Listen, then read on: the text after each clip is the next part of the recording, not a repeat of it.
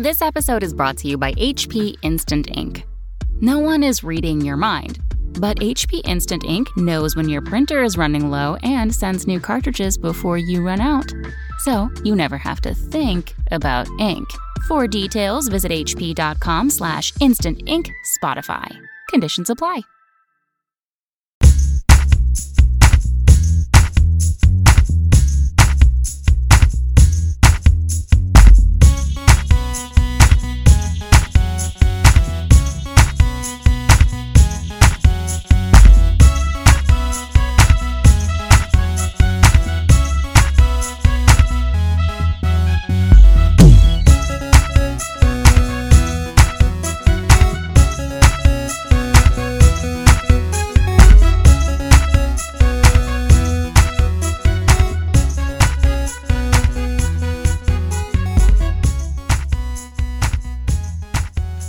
Hello, and welcome to FLG Radio.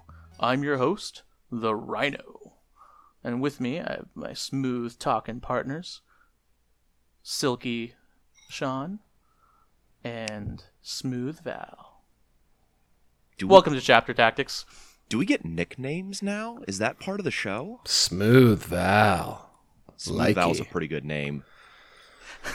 So I prefer Viscous Val myself. Viscous. Ooh, The your alliteration words is travel appealing. through our ears with such viscosity. Less smooth, kind of gritty even.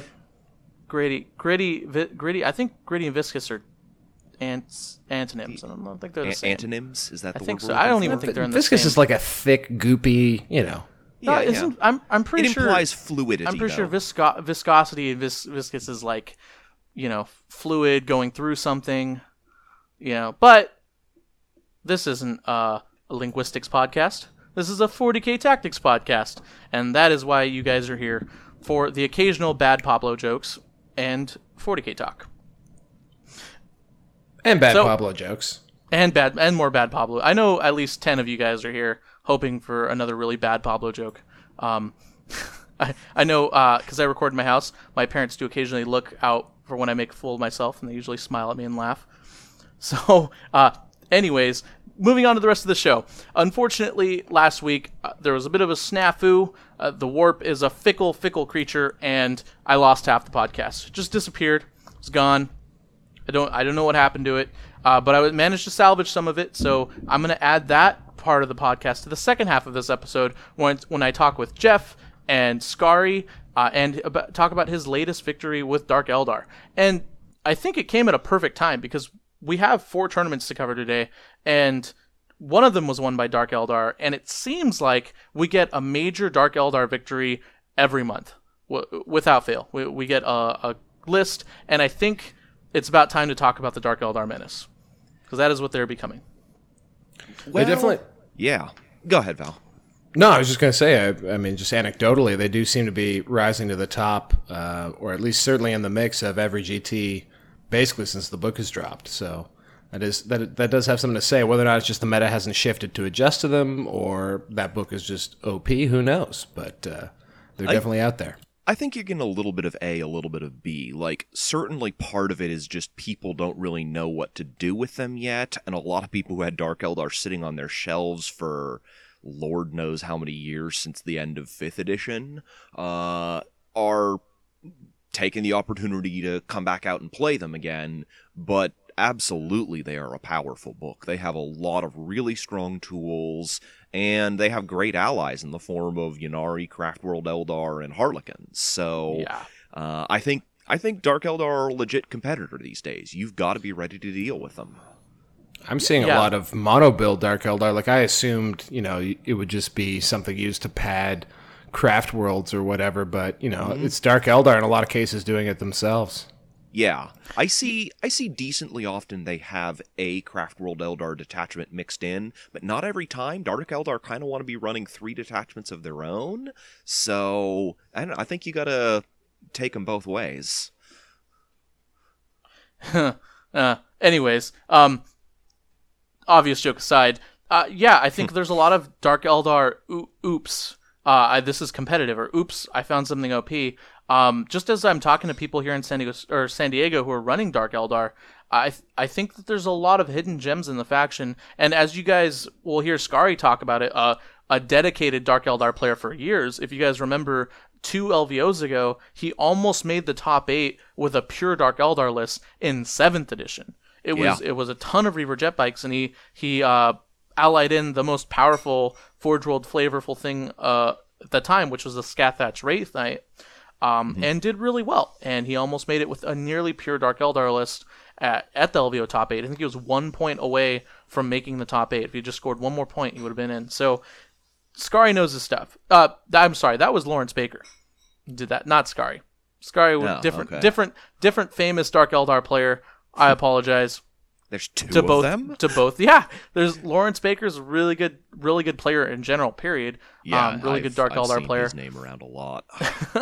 Tabletop Tactics, great stuff. Check them out, guys. I apologize to both of them. Skari from Scarredcast is who I'm talking about. Zul, phenomenal Dark Eldar player, career Dark Eldar player even, and he managed to go undefeated at a really well-sized event with a lot of heavy-hitting competition, and it's just really great to hear someone who knows the faction so well talk about all of his rounds and intricate matchups and what he had to do to win and the stratagems and kind of the unique tactics. So it's a great listen. It's the second half of the episode. Definitely give that a listen, not only if you're a Dark Eldar player, but also if you're wondering how the Dark Eldar tick, if you're worried about them. And if I were you guys, I would be worried about them, because they are definitely, as Val and Sean said, a powerhouse faction. Mm-hmm. Do we want to jump straight into the tournaments, or do we have something else we want to hit first? Yeah. So before we jump into the tournaments, there's one. I guess it's not an announcement, but kind of a little focus into my 40K life right now. I've been playing more 40K games lately. I'm very sorry to say I haven't had a chance to play a lot of 40K games. We've been very busy with the Las Vegas Open, or with the Las Vegas registration going up, and et cetera, et cetera. Could make excuses. Basically, was tired of making excuses and found time to start playing more 40K games. So I am happy to say I have not won a 40K game in a very long time, but I've also had a lot of opportunities to win 40K games, and I'm taking that mentality with me going into the summer. So you could kind of say that I'm with you guys here who are trying to craft lists. I know a lot of you guys email me. You guys are getting ready for tournaments. You guys are getting ready for your big event that you want to do well at. Maybe you want to go 3-2. And I just want to let you know that I'm right there with you guys. I'm looking at the meta. I'm analyzing my list. I'm trying to figure out what works, what doesn't. I'm still torn between Adeptus Custodes, Sisters of Battle, and a Knight. I still don't know what I really want to do. I'm kind of waiting on Forge World, because I think that the Knight Codex is only going to be truly competitive, that is like top tier, with the Forge World Knights. I don't know if Knights can do it. You are seeing the Acheron a lot running around. So good. The Acheron is good, although I kind of feel like I can't remember the names of the 2 new ones. I think the Quest Valiant. Well, I was thinking the Castellans and the Valiant. Yeah, is the Valiant the one with the plasma and volcano cannon? No, that's the Castellan. That's the Castellan. Okay, the Castellan is the one I have been seeing a lot of people try to work into lists, because, you make it your Warlord for that 4-up Invuln, you rotate Ion Shields for 3-up Invuln, and it's just a lot of guns to deal with. Yeah. And I think at 610 points, which in my opinion is the optimized build, but you can go 640, sure. 640 something, 645. I think it's really great. It kind of fills the role of what the Storm Surges did for Tau back in 7th edition, though it doesn't fit them as well. It's not as durable as the Storm Surges were back then, because they were really, really durable back then. Yeah. It's still very hard to kill. Yes. Like, if you're putting it all together right, you've got 6-up Feel No Pain, 3-up Invuln, 28 wounds. That's a lot to chew through. Right. And one definite trend I'm noticing for that just people are talking about in general is the meta is trending towards small, sub-10 wound, T5 to T6 units / models. Think like Venoms, Talos engines as Skari ran in his Dark Eldar list, Carnifexes from Tyranids, Demon Princes, Demon Princes are in that. They're T6, I think Demon Princes are T6. Actually, yeah. They're T5, sub 10 wounds. But there's a lot of that going around, specifically in ITC, because there's not a secondary to really target them. And a lot of those models are also easily spammable because they come in units, right? Because they haven't quite hit that T7 threshold of like, oh my gosh, we can't have this in a squad. So there's that. That's definitely reaching into the meta. And I think part of that is also the Horde being in the meta for so long. You talk about how Guard do really well, right? Because conscripts and infantry squads do so much work for you, especially when you run 90 to 100 of them. Brandon Grant, who you guys may have known, he's a pretty good Guard player. Every game he keeps track of how much his guardsmen kill, and it's not the first like 60 or 70 that die. It's always the last 20 or so that your opponent just can't kill. And I think the last tally in one of his games, I think they killed like 2 squads of 20 Bloodletters, a Demon Prince, and they tied up I think it was Mortarion, one of the Primarchs, for like a combat and a half before they finally died, and they just pulled so much weight for him. So the point is Horde meta equals this weird T5, T6 sub 10 wounds unit spam meta, and then that's kind of where I'm leaning. So I think Knights are pretty good. I think they've got an okay spot because they can kill those things. Yeah, I think it'll be interesting to see how Knights kind of pan out in all of this. They kind of play against, like what you're saying, where like you have a lot of these mid-range or low-end units. We're not seeing very many people bringing really big, impressive toys anymore, but that may change with Knights. They get a lot of really good stuff. And I think some of the other big guys are kind of set to make a comeback as well. I've been seeing Magnus running around occasionally in lists. Tau are seeing the Storm Surges and Riptides. It's like I think even Bash Bros appeared at one of the tournaments from a couple weeks ago at the top table. Yeah, it was Justin Curtis, I believe. Yeah, was running Magnus Mortarion. Interesting. I had not seen any Bash Bros lists in quite a while, but I wouldn't put it past it. Like, those guys are still good. Yeah. All right, so we've got 4 tournaments to talk about. We're going to talk about the Dallas Open, the Triumph GT, the Gentleman's GT and Ladies, and that's the one Reese and Frankie attended this weekend, and the Beef and Wing Brawl. I want to give Val his due because I've been waiting 2 weeks to hear Val's take on the Beef and Wing Brawl. So, Val, kick it away. Yeah, first of all, like, big kudos to all the organizers behind the Beef and Wing Brawl. I got to meet the TO desk. The Beef and Wing crew have some really cool jerseys that they all roll around in, and they did a great job getting the tables furnished. And there were definitely some tables that were a little sparser. Almost looked by design that there was actually a mix of tables that were heavy or less heavy. But I guess they would have had somewhere around 32 tables in the room. And I have to say the quality of terrain that I got to play on was very high. So overall, it was a really competently run show. They started pretty close to on schedule, and left enough room to make sure everyone can get around the room properly. It was just a really well-run event, and it's funny to take that for granted, but I guess sometimes when the wheels fall off, that really falls off, the internet blows up. You don't hear about it when it runs completely smoothly necessarily, so I just want to shout it out to them. Never. Just how well it went, and I was really impressed by those guys. For my experience on the tabletop, however, wasn't that. It was the train wreck. It was speed painting polystyrene at midnight. That was basically my game plan. It was definitely a rude awakening. I was running the best towel list that I could sort of scramble together. I am having a bunch of stuff commission painted right now by a good friend who runs a little studio called Battle Brothers Painting. Little plug for him. But he did some Herculean stuff to get. I think he painted 4 hammerheads, about 40 fire warriors, a commander, and a Cadra Fireblade for me in 7 days.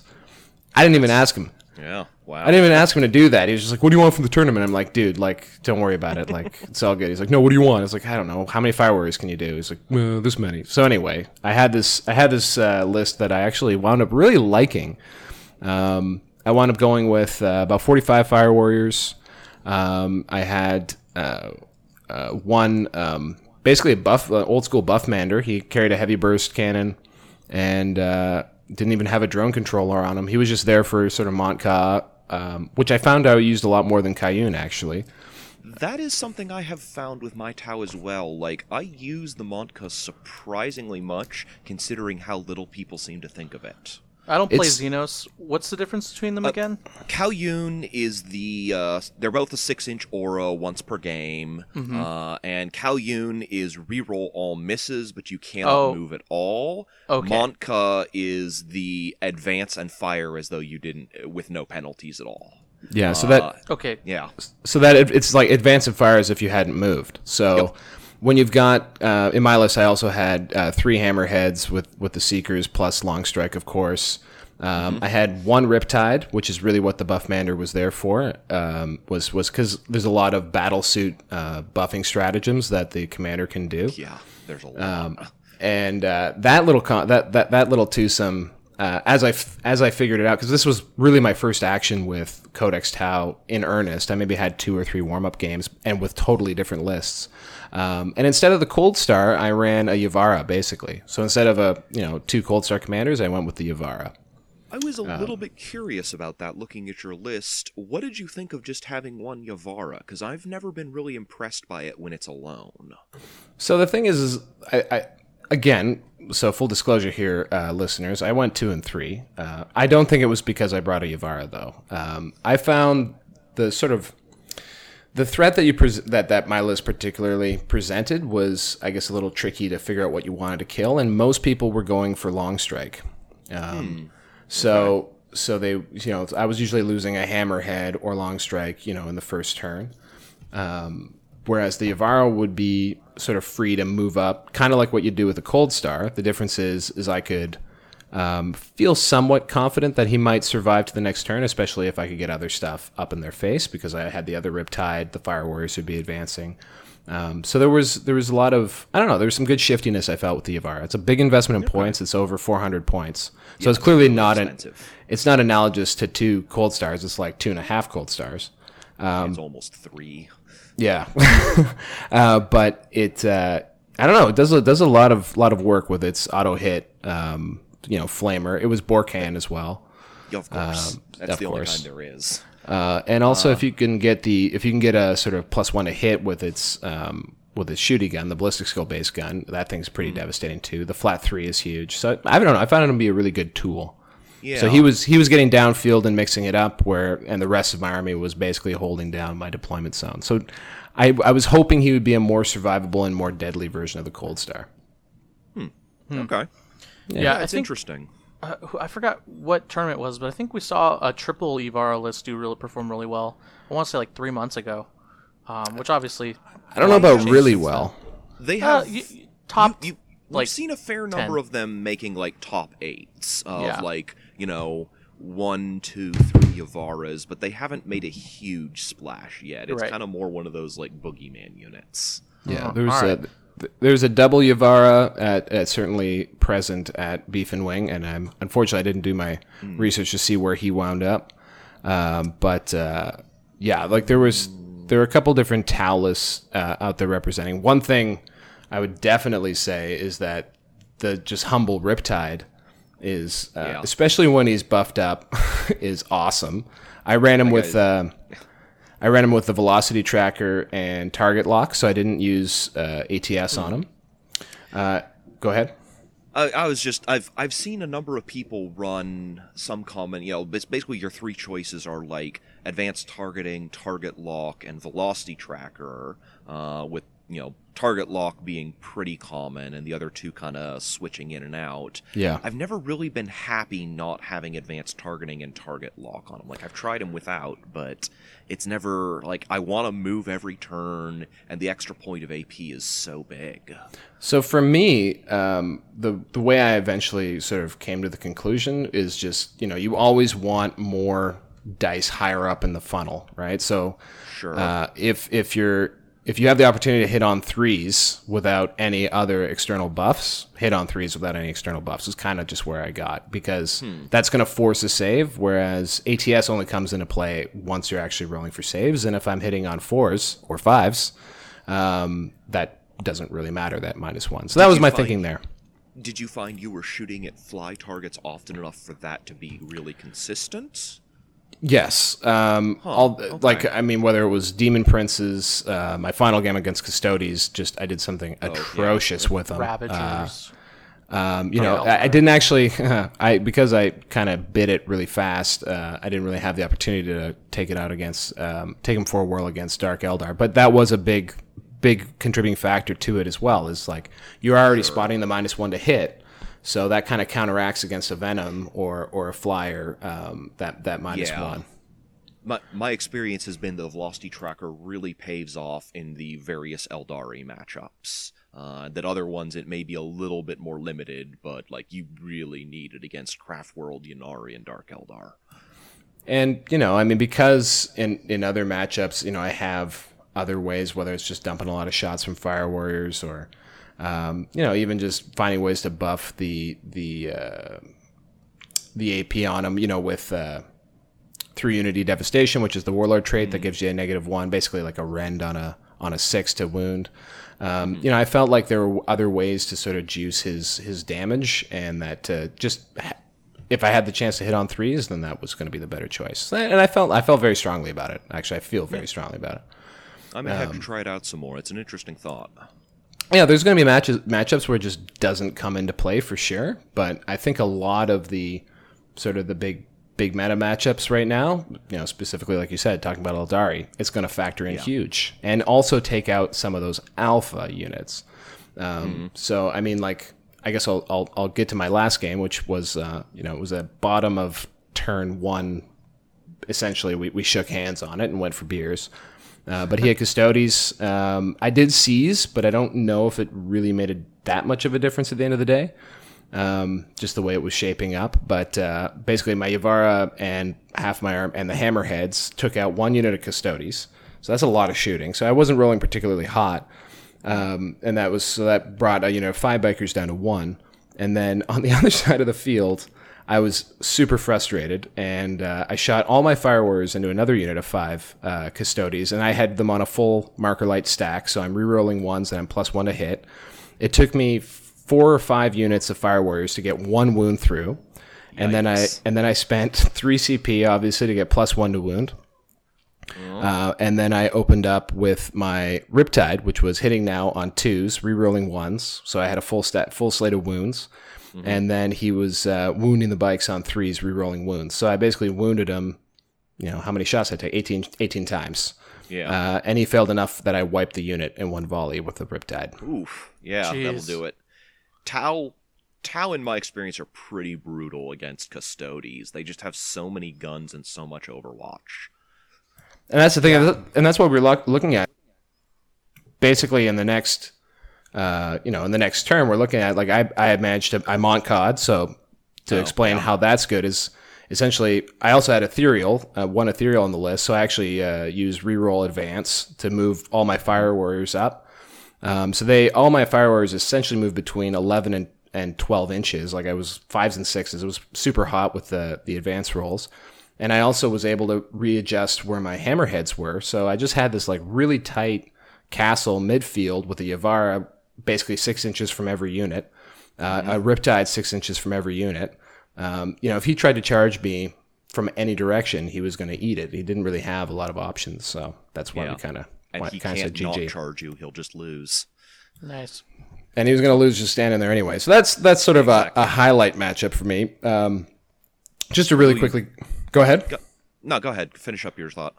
No, my thought was just, like, kind of quickly go over, like, as I said, I was super rusty, and I mean, we've talked about it in the show in the past. It's kind of an issue I have, is like that first matchup for me. If I run into a competent, cool opponent instead of, maybe someone who's just there for a good time, I'm really cold and I make terrible choices in my first game. I don't know. And it's always the first, like, I just make such tremendous mistakes in my first turn that it's just an unwinnable thing. And it's embarrassing to say, but what I did was I was playing against Thousand Suns, and he was running. Actually, it was a really awesome list. It was a guy named Jim Vessel. He's a transplant from Western Canada, moved out to Toronto for work, and he brought his 40K, beautiful 40K army. He won Best Painted, So he was not only bringing the heat, but it looked good too. And he was running, some Alpha Legion cultists. He had a couple Demon Princes. He had this random unit of Berserkers and a Rhino. He had this Conversion Beamer Dreadnought that stood kitty corner across the table. Hellforge Contemptor. Oh man, it brought the ruckus, man. And he was saying that it was actually a pretty big star for him all day because people didn't know what to make of it and just thought it was some tool shed dreadnought. But if he's at the far end of his range, he's wrecking your life. Yeah, it's the Contemptor's gun as the C-beam cannon, the old Conversion Beamer, is a real interesting gun these days because it starts with a pretty mediocre profile, but gets stronger the further away you get. So at like 48 inches plus, it's like strength 10, 3d3 damage or something stupid like that. It's basically killing anything it hits. And the other important thing is if it kills a model, that model explodes for another 2d6 strength 6 hits. For anything else in the unit. So it's not only strong against like big heavy targets like vehicles, but it's also clearing out like, 5 to 7 guys from a squad of dudes. Yeah. With each shot. So, that thing is potentially killing like 14 guardsmen in one go, which that's not small potatoes. And it is one of those things where if you let him place it sort of, so even in, Hammer and Anvil is where you're on the longboard edge, right? Mm-hmm. Yeah. So like if you let him place it in the far opposite corner and it just gets to stand there with impunity shooting at its most optimal range, he's going to wreck you. But if you know what the Conversion Beamer does and you take him a little bit seriously, you can counter it fairly easily. But it's just, if you don't know what it is and you're just like, it's a dreadnought standing in a field, who gives a shit? Right. He will hurt you, which he did. He did mean things to me. So essentially in this game, at some point I was thinking with Tau, like, hammerheads can't Overwatch famously. Or they can't greater good, I should say. Yes. And I was thinking that, against a horde close combat army, it would be actually a good thing to move the hammerheads in front of Fire Warriors and things because they can take the charge and it'd be good. So in that scenario, I don't think that's a bad play, screening with the tanks rather than with the infantry. Of course, I'm in a sweaty panic because it's the first game of the tournament. This is just like I did it at the LVO. And somehow remembering this idea, which would have been good in another situation, certainly not this one when I'm facing a shit ton of mortal wounds, pink horrors dropping in from Deep Strike and turn 2, all this other stuff. I, for some reason, moved my hammerheads in front of my Fire Warriors, and they basically all died immediately, which would have been very easy to figure out if you were a rational human being. So I'm pretty handicapped from the beginning. I made a game of it. I essentially, played it all the way to the end and forced him to essentially table me. He was chasing my Riptide, tap dancing down the backboard edge until, I don't know, turn 4 maybe. And Pink Horrors coming in from Deep Strike managed to kill a Yavara on full wounds in one volley of shooting, which was amazing. That will happen. That could happen. I failed 18 2-up saves. Yeah. On something like 54 or 55 shots. By the way, everybody, I was using the Assault Dice app, so definitely wasn't hacked. I'll tell you that much. Val, it's actually funny because Frankie lost a game at the Gentleman's GT, and he rolled 13 ones in a row with the Assault Dice app. And it's just funny that maybe that happened to you too. No, it couldn't have happened because it was this weekend, and maybe someone hacked your dice app and his dice app.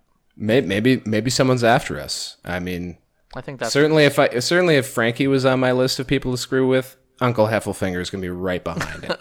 Oh yeah, that's number 1 and number 2. I'm basically synonymous. The two names. But anyway, so it was just a comedy of errors at my expense.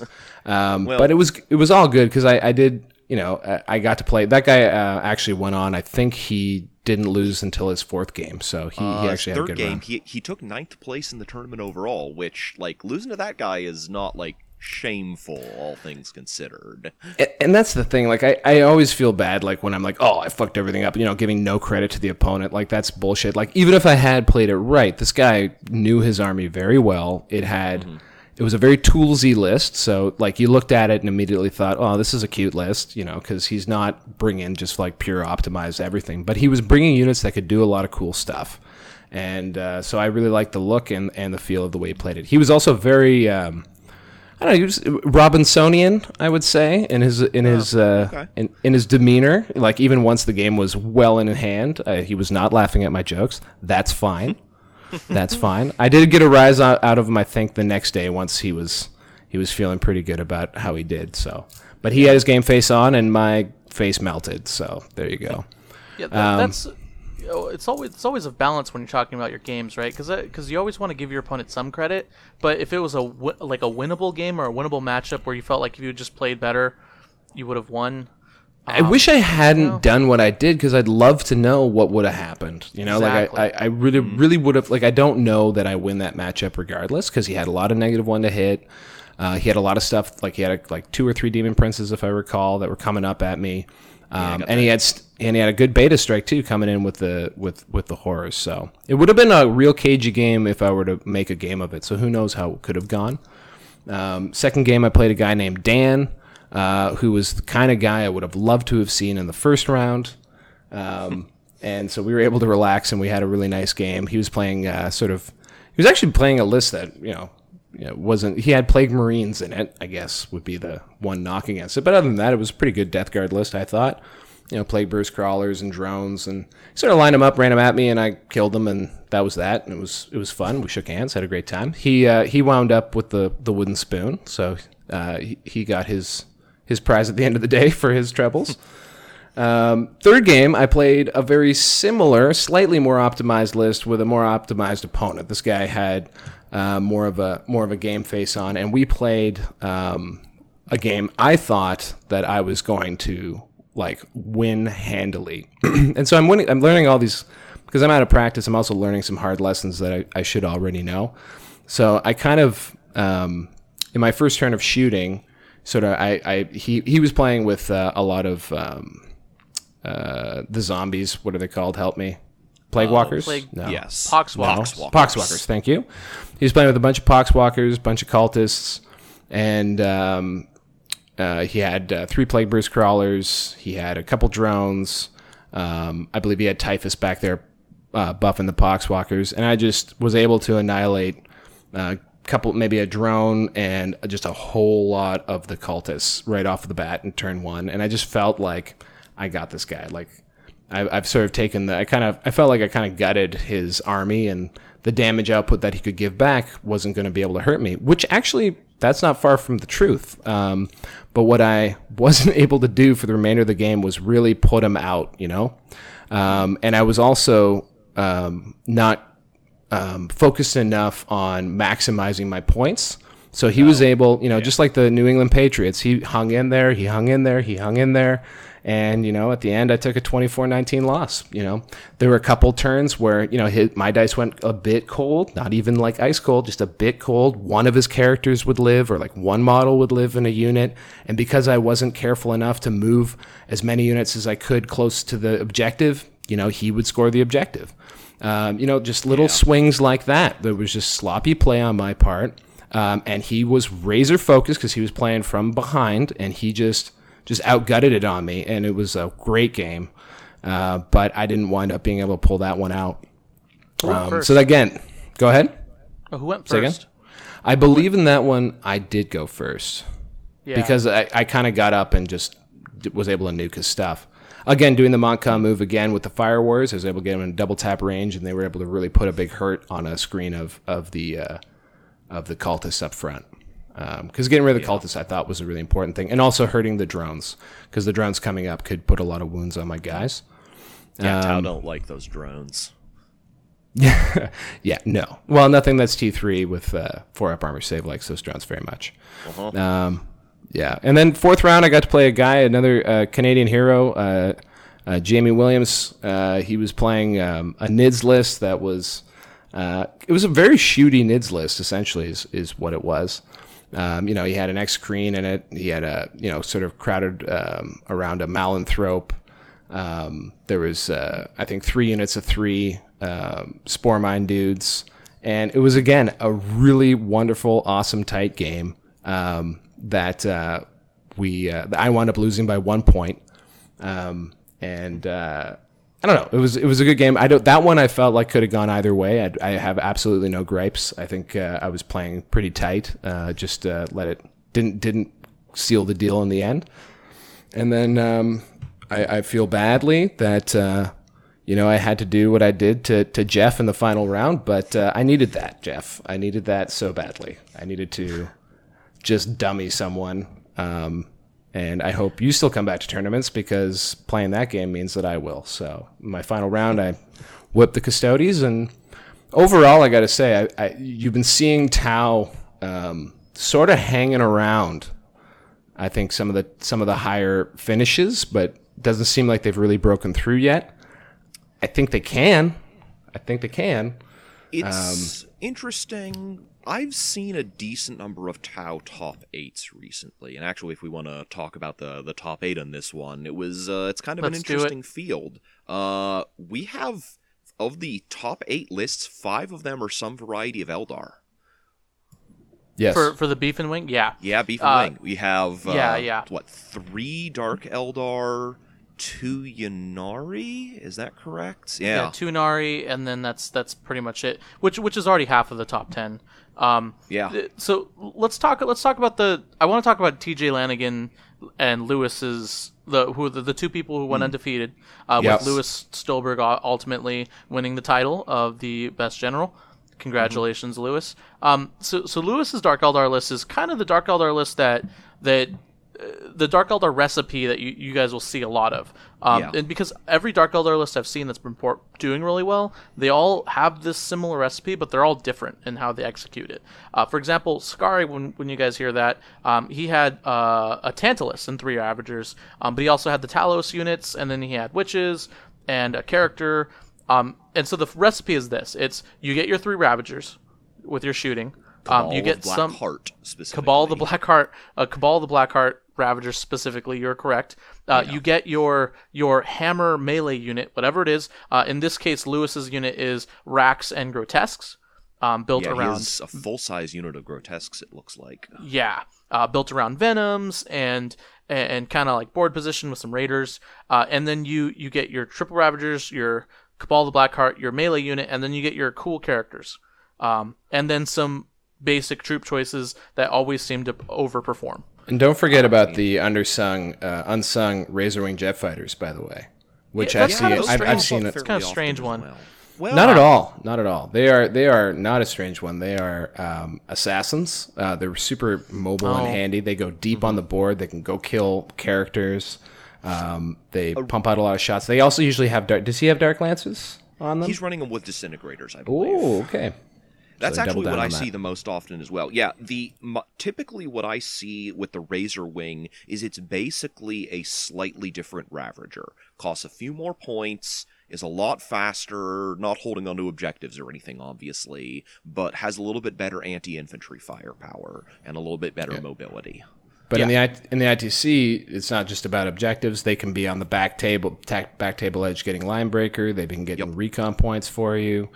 And they're a pain in the ass, and they put out a lot of hurt. I think the sort of prototypical Dark Eldar list you're going to see is you're going to see a Cabal of the Black Heart detachment, either a battalion or a spearhead, depending on how many points they're sinking into it. It's going to have an Archon for rerolling 1s to hit. He's probably going to be carrying Rid of the Living Muse for reroll 1s to wound. You're going to see 3 Ravagers with Disintegrator Cannons for taking out infantry. You're going to see a Prophets of Flesh detachment with a bunch of Rax and maybe some Grotesques or Talos for holding on to board position and giving melee threat. And then you're going to see a 3rd detachment of either other Eldar or some Witches. Because that's the game they play. And probably as part of all that, like Val was saying, you're going to see a whole bunch of troop models that are doing way more work than you expect for the 40 points that they cost, and they're probably sitting inside Venoms, which are way harder to kill than their 55 or 65 point cost would indicate. Yeah, and another thing Dark Eldar I'm starting to realize that are really good at is killing characters, just across the board. Eldar are already pretty good at it, but Dark Eldar take it to a whole nother level. When you mentioned the Razorwing fighters sniping characters, they have their own characters. Skari example used Lilith, and Lilith would just ping pong through characters, just squeeze through a line somewhere, 2-inch gap, and then just start ping ponging off characters and killing them all, doing what Lilith does. And you can do that with the Razorwing fighters. You can do that with Talos. You can do that with witches. You can do that by just peeling away layers of bubble wrap with all the shots Dark Eldar get.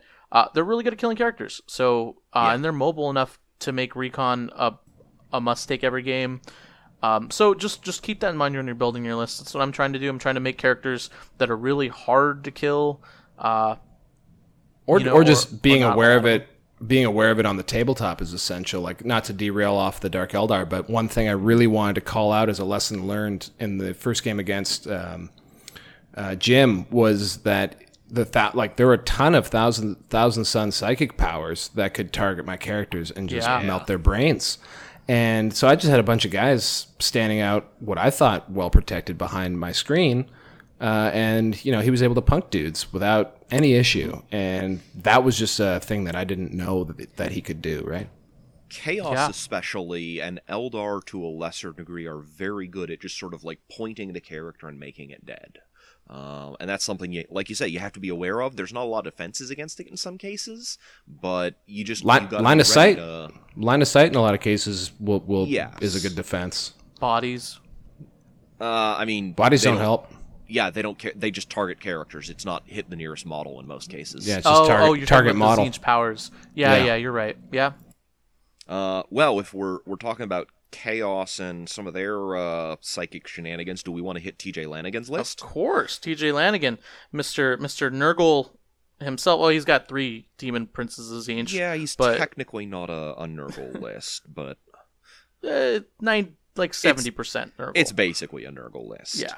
So TJ had 3 demon princes of Tzeentch in Supreme Command Detachment. Mr. Epidemius, Sloppity Bilepiper, Spoilpox Scrivener. I'm never going to get tired saying those names. In Nurgle Detachment with a whole bunch of Plague Bearers, 3 Plague Bear Scrawlers, and the Feculent Gnarlmaw. That's his list. Pretty much par for the course, honestly, for that style list. It's pretty on par with what you see out of a lot of the Nurgle heavy chaos lists. Just a lot of bodies to absorb the big hits and to hold on to objectives, and then a handful of units doing work, basically the 3 Plague Bear Scrawlers and the 3 Demon Princes that are kind of like doing all his actual killing. Because like those guys will, Demon Princes and Thousand Suns are putting out 3 strong smites every turn, plus 3 more powers of your choice, and the Plague Bear Scrawlers are just as good as they've ever been. Yeah. And I want to give a shout out to Mr. George Katis from New York with his Astra Militarum list. When I first saw Astra Militarum in the top 5, I was like, you got Guard, Dark Eldar, boring, and a Chaos list. But I looked at the Guard list. Not what I was expecting.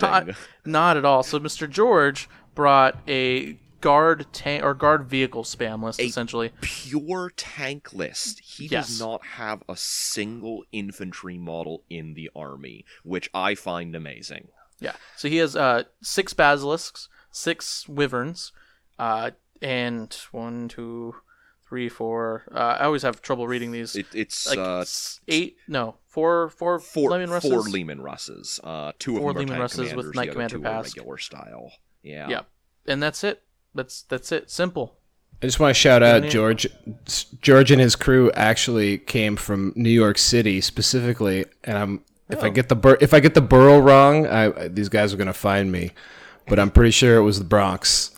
These guys had recently gotten into 40K, had been playing with each other a ton. George won Best Imperial on the day. He was so thrilled, and I don't know. It was an awesome moment, I think. So yes. Unconventional list and some unconventional 40K players, man. It was cool. All right. Props to him. He obviously played games well. All right. So let's move on. Let's move on to a smaller GT with some similar names at the top 10. Let's talk about the Triumph GT.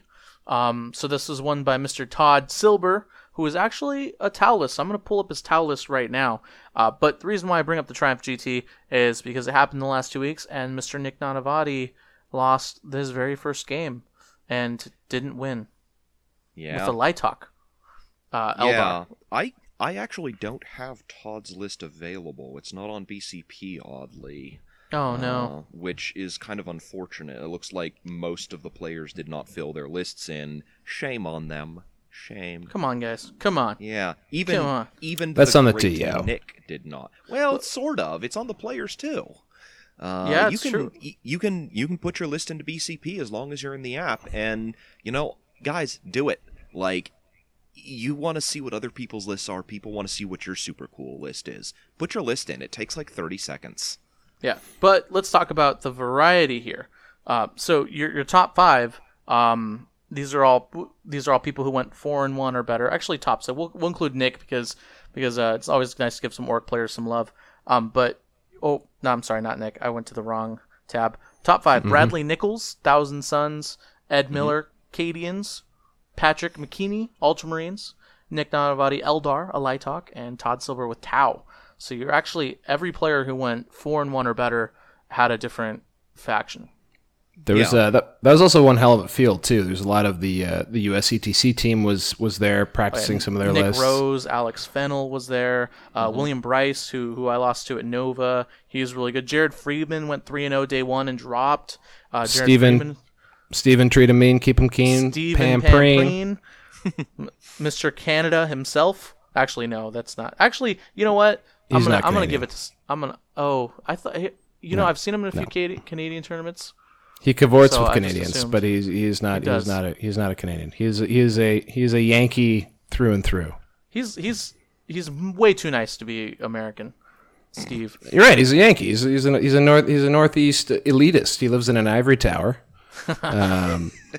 and he believes in nationalized health care. It's. I'm putting words in his mouth now. I don't know any of these things about him. Communist. That's right. I believe that's what you call them. Yes. Yes. Anyone to the right of Ronald Reagan is officially a communist, or to the left That's true. of Ronald Reagan, I should say. Well, he did defeat the Soviet Union. Yeah, with his By bare himself. hands. I think we have an interesting field. The top 8 players are all different factions, not a single duplicate. You don't see the second one till you get to number 9, and even that is Necrons, which is not like what people were expecting to be tearing up the top tables. So I think this is kind of more indicative of the sort of tournaments we're seeing in 8th edition. A lot of variety at the top tables in most cases. Yeah, absolutely. All right, so let's talk about the Dallas Open. Yeah. I think the largest tournament here that we're going to talk about. pretty Sorry, sure it is, Beef and yeah. Wing. Beef and Wing came close, so close, with 4 players short of the Dallas Open. Congratulations first to John Lennon and Nick Gower. John, I love your music. You and Paul, you guys do some great stuff. I'm really, real big fan. So John Lennon won with a Genestealer cult list. Now, the Genestealer cult lists, they've been going through kind of a metamorphosis in 8th edition, right? So originally a Genestealer cult list was like, hey, I brought Genestealer cult so I could bring Guard and Tyranids. And then the Guard kind of got nerfed a little bit, so it made, and also the Genestealer cult bringing Guard got nerfed as well. So Genestealer cult stopped bringing the Guard list, and then all the Genestealer cult players kind of like scattered and disappeared for the LVO time, around that time. And then they're all kind of slowly emerging back from their holes and doing really well again. I think it's mostly sorry, I don't mean to cut you out. I think it's mostly related to finding ways to bring Genestealers that can appear. Yes. Very quickly. The FAQ certainly has been a big impact here because you're seeing so many people shifting towards more gunline centric or assault centric armies, and Genestealer cult being able to kind of just drop their guys in wherever the hell they want, regardless of the FAQ changes, it puts them a leg up. I'm still a little surprised that he went 5-0 with it. It's not a bad list, but it's certainly not the list I would expect to see at the top tables. But certainly props to him for doing it, and we have to recognize that, like, it's not just the lists you expect that are going to be winning. There are a lot of lists that can make it at 4-0, 5-0 at the top tables.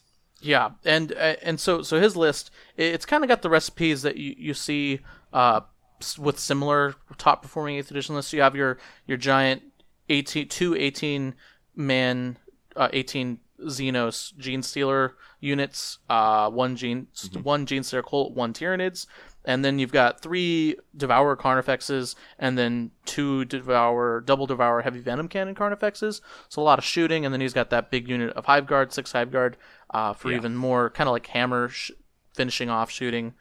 So it's kind of what you see. It's a very shooty list with some good counterpunch, good assault elements, which is kind of what you see now. I would say it's actually kind of similar to how Chaos lists run, except without the smiting.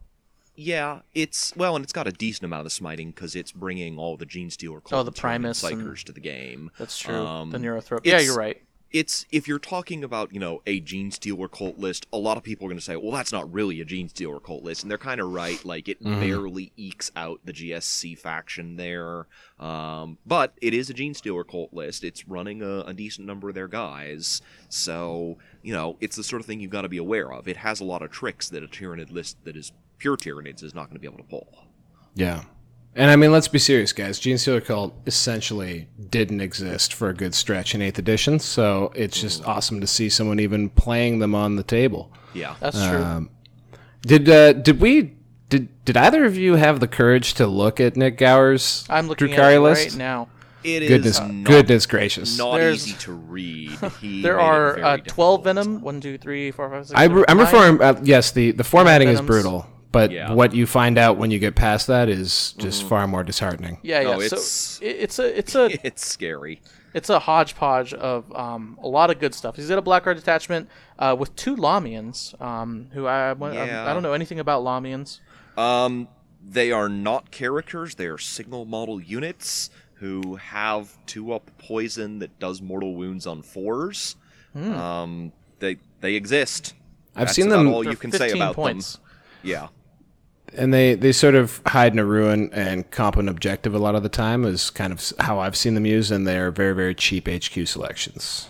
They're actually elites, not They're elites. Oh, Yeah. my bad. I don't fully understand what they're doing in the list, but obviously there is a reason they're in the list, I guess, to score things. Was the Lamian always an elite choice? No, it was last edition. It was part of the Court of the Archon, where it was an HQ that didn't take up a slot and came as a unit. Weird. And I don't know. There's a lot of units that got shifted from HQ to elites this edition, and it's kind of weird. Yeah. So he's got his 9 Venoms in that unit as well, and his 3 Ravagers, which is par for the course for Dark Eldar. Then he also has a Cult of the Red Grief detachment with the Succubus, the 2 really good, the really good Succubus build you see everywhere. 3 units of Witchers with Shard Nets, and then a Shadow Seer and a bunch of Skyweavers in a Harlequin's attachment. I think the Lamian might just be the cheapest unit he could buy to max out more dedicated transports. Yes. Could be, yeah. He does have 9 Venoms, and, can Lamians ride in a Venom? Yep. Oh, okay. Yeah. But you don't have to ride in the Venom. You need to buy a unit to unlock another Venom. That might be what he was doing with those. One dedicated transport. But you could, though. Other units. Okay, but so that's a really fast, hard hitting list. Crazy MSU. That looks like it looks like it's really hard to wipe off the board at all. Yes, unless you can kill Venoms efficiently. I imagine it is basically banking on, for most of the game, kind of controlling the midfield and just holding lots of objectives and scoring lots of secondaries.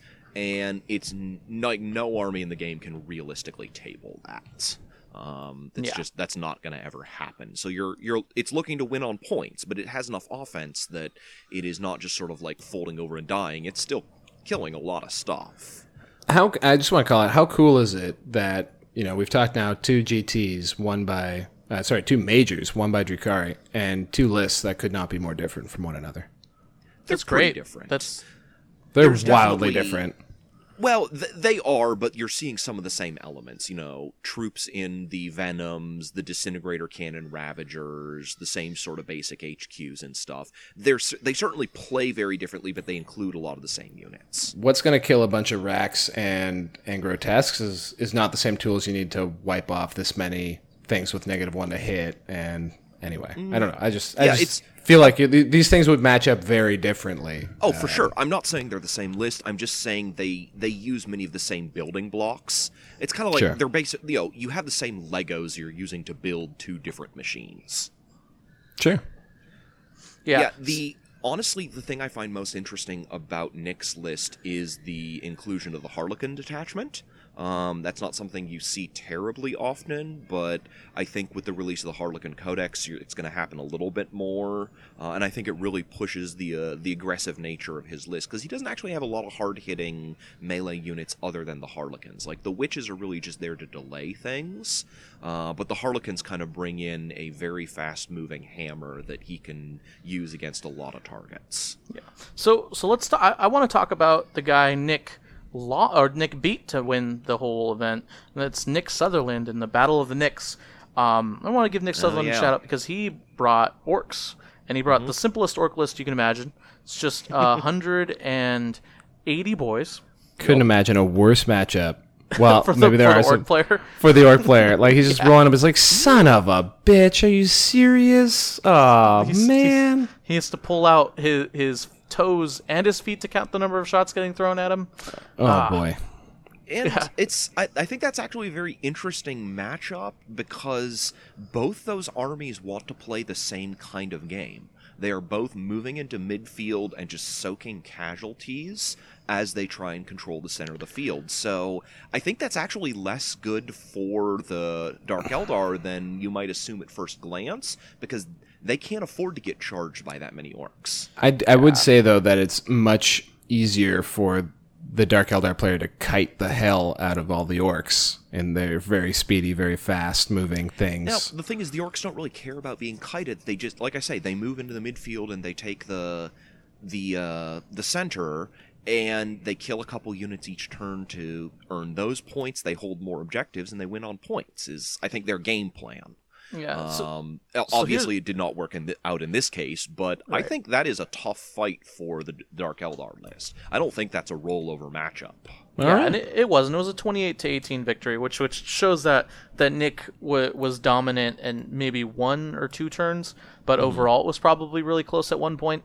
The thing is, and I kind of agree with Val here, the Dark Eldar have a surprising amount of chaff and ability to block out things like da jump, which obviously Nick would have been looking to do with the 3 weird boys he had in his 180 boys. You could use like the Lamians to hide in buildings and kind of block out most of it. Venoms are really fast. You can sacrifice a single Venom, kind of just move them out of the way. And Venoms also have long range shooting. They have 36-inch range shooting. You can kind of hide behind your Skyweavers, who I think can go in there and probably take a decent amount of orc boys if they charge first and you soften up the unit a little, which can muck up. Skyweavers are, I think, 5 attacks apiece. Like, they're only killing like 2 orcs per Skyweaver. Well, with shooting too, right? So that's only you can't let the orcs charge you. Yeah, I mean, I don't know. I would have liked to have seen this. 3 orcs. Yeah, I'm not saying that they don't have the tools. Obviously, they do, but people overestimate how many orcs they're going to kill. A Venom at short range kills 4 orcs. And that's times how many Venoms? 9.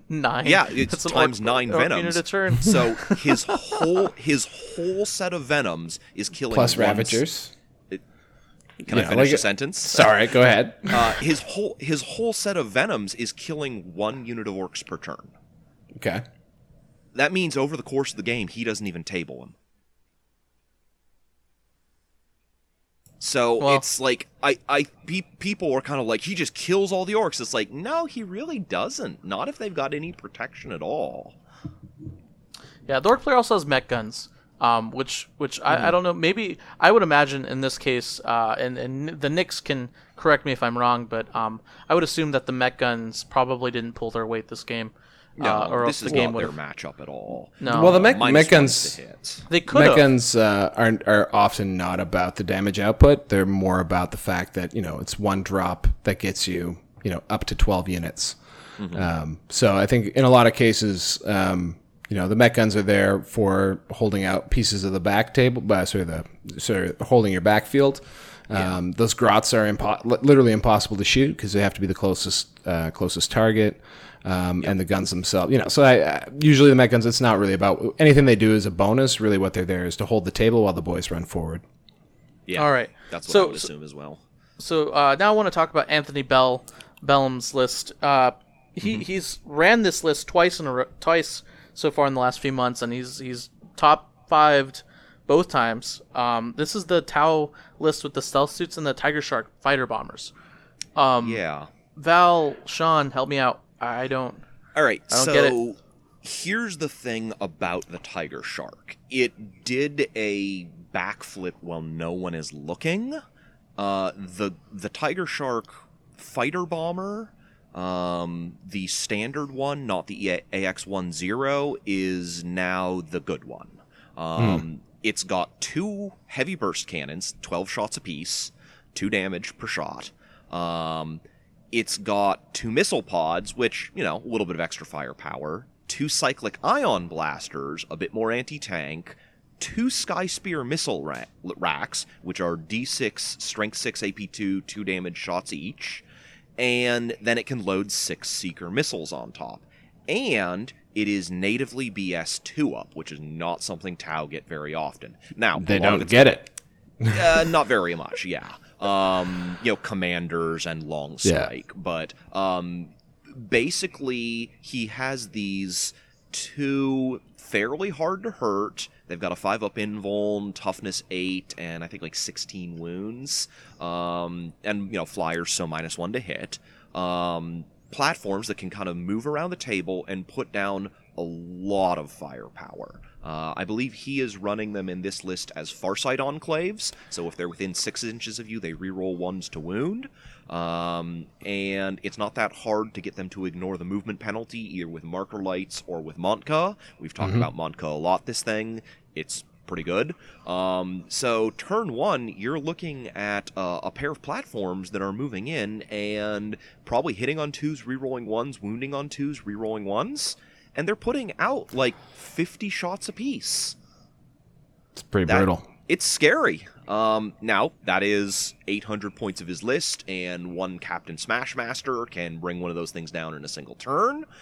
But they are a pretty scary unit to have to face.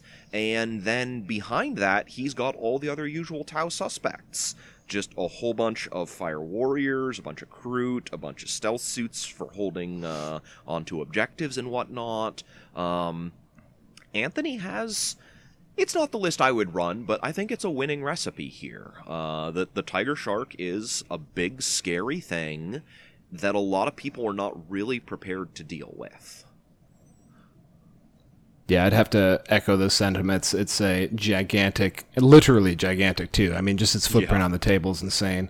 Gunboat. I guess until you put it so explicitly, I don't think I realized just how devastatingly accurate and how likely it is to be really wounding you.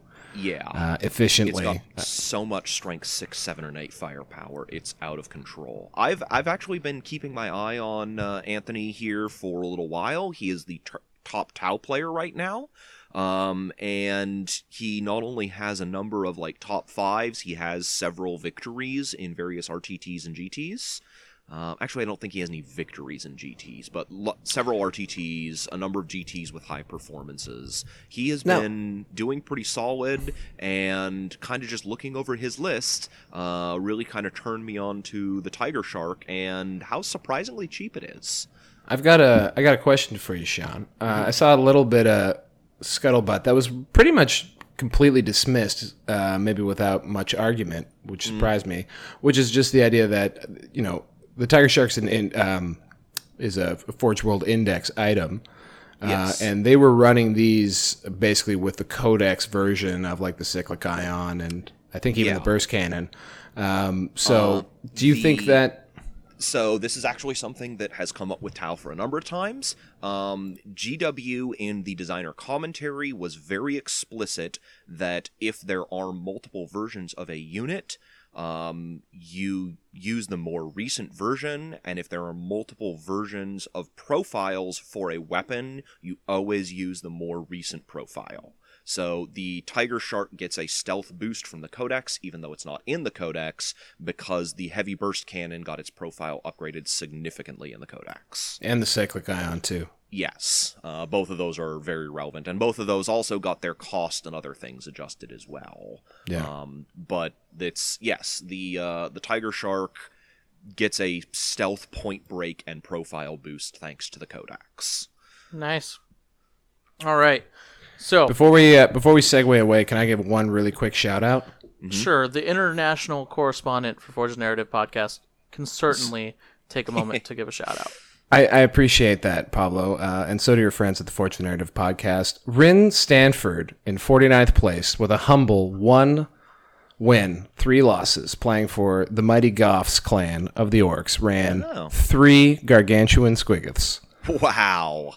And I feel like that needs to be commented on, both for its boldness and clearly futility in the face of tremendous odds. He won his first game. You know, that first They were just round, probably scared. There's like 3 dinosaurs. I'm terrified.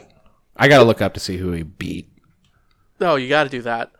While you look that up, I'm gonna go to the Gentleman's GT. Now, I'm gonna take the tone down a little bit because there's a little bit of a message here, and it's not one I would like to talk about, but I feel like it's something I need to bring up, and that is slow play and chess clocks and playing your games and finishing them on time.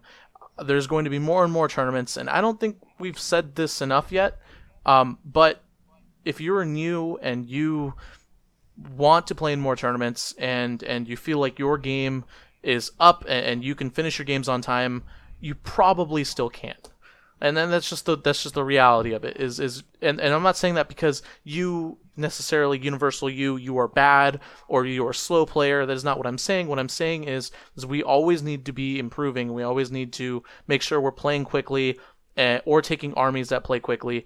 And that's just I'm without naming any names, and I'm not talking about Reese and Frankie. I'm talking about people who attended this event who are friends of mine. And I guess the general feel of a lot of the conversations was that people were getting slow played and games were ending on turn 2, turn 3, and that's not good for tournament play.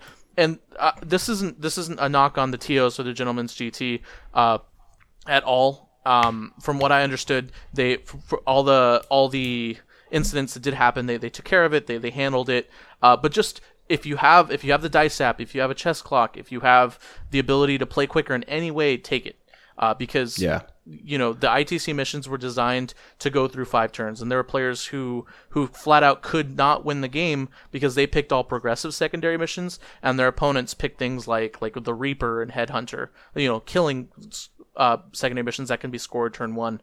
So if you're winning on turn 2 and the game ends on turn 2 and you win, and you're like, oh yeah, I got 16 points, and my opponent only got 5. Like, it might not be because your opponent sucks. It might just be because you picked the right missions and the game didn't finish. So rather keep than that in mind.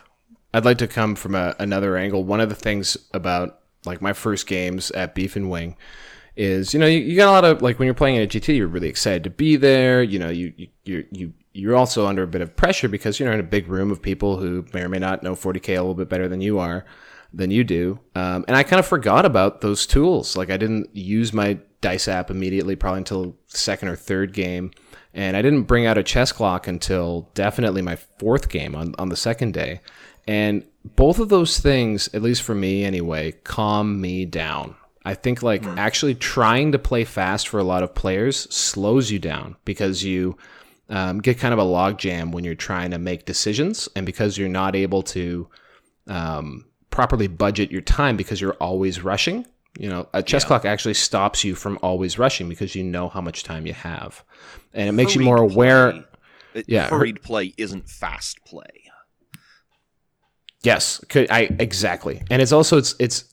I think a lot of people are reticent to try chess clocks, even just be like, hey, man, like, I was like, look, I'm playing slow. I want to use a chess clock for you. Are you cool with that?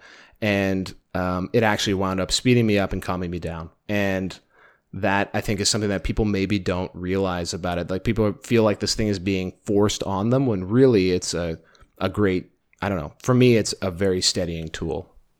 Yeah, I think a lot of the problem with quote-unquote slow play is that people don't realize how long things in their games are taking. And chess clocks and this whole push to finish games is not there because people want to force you to play faster so that they can get more points. Obviously, people do want to get more points, but people want to play a full game. It's not fair to you, and it's not fair to them if you don't get a full game in. And it may not seem like you're taking a long time, but sometimes you are, and a chess clock just helps you be aware of that. It helps both players be aware of that, and it keeps things moving along. If you see that you're 20 minutes into the game and you haven't even finished deployment yet, that's kind of a cue to you to speed things up, and you probably will speed things up just because you're like, oh man, I'm taking a long time on this. Not because your opponent tells you, hey, you need to go faster, jerk. Just, you're going to look at it and you're going to say, oh, I need to keep going. Or you're going to see that, you've used up 2/3 of your time and it's turn 2. You're going to keep moving faster at that point. And you're going to be more efficient with your choices. You're not going to do the stuff that doesn't matter. Yes, because there are a lot of things that are not that important that you kind of waste time on sometimes. Yep. And if you don't have that time, you won't do that. Yeah. Yeah, and this is... well, one thing too, guys, I just want to throw it out. How much time do we usually have to play a game of 40K? Theoretically 2.5 hours. or in reality? I mean, okay, realistically... 2.5.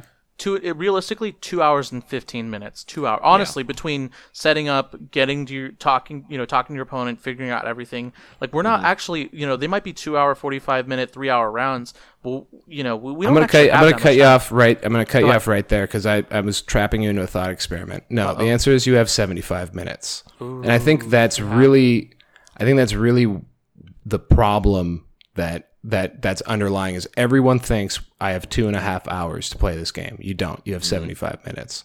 Yeah. And and it's not your fault if you think, oh, whatever, we got so much time, whatever, it's going to be fine. You just don't realize that you really don't have that much time. Yeah. And you got a lot to get through. And a chess clock, all it does is it helps you budget that time. And you can do things that you wouldn't be able to do without it.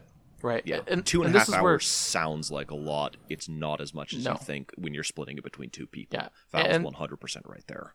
This is where consummate professionals and tournament veterans do really well. This is where they have a distinct advantage. People like Jeff, who I believe you Val coined the term Robinsonian, which is beautiful, by the way. And there's a reason for that, and that's I think the social construct or the social contract, we all have different ideas of it. But the social contract isn't like I'm going to be good friends with my opponent. I'm going to try and like talk with them and have a great time. We're going to laugh and drink beers.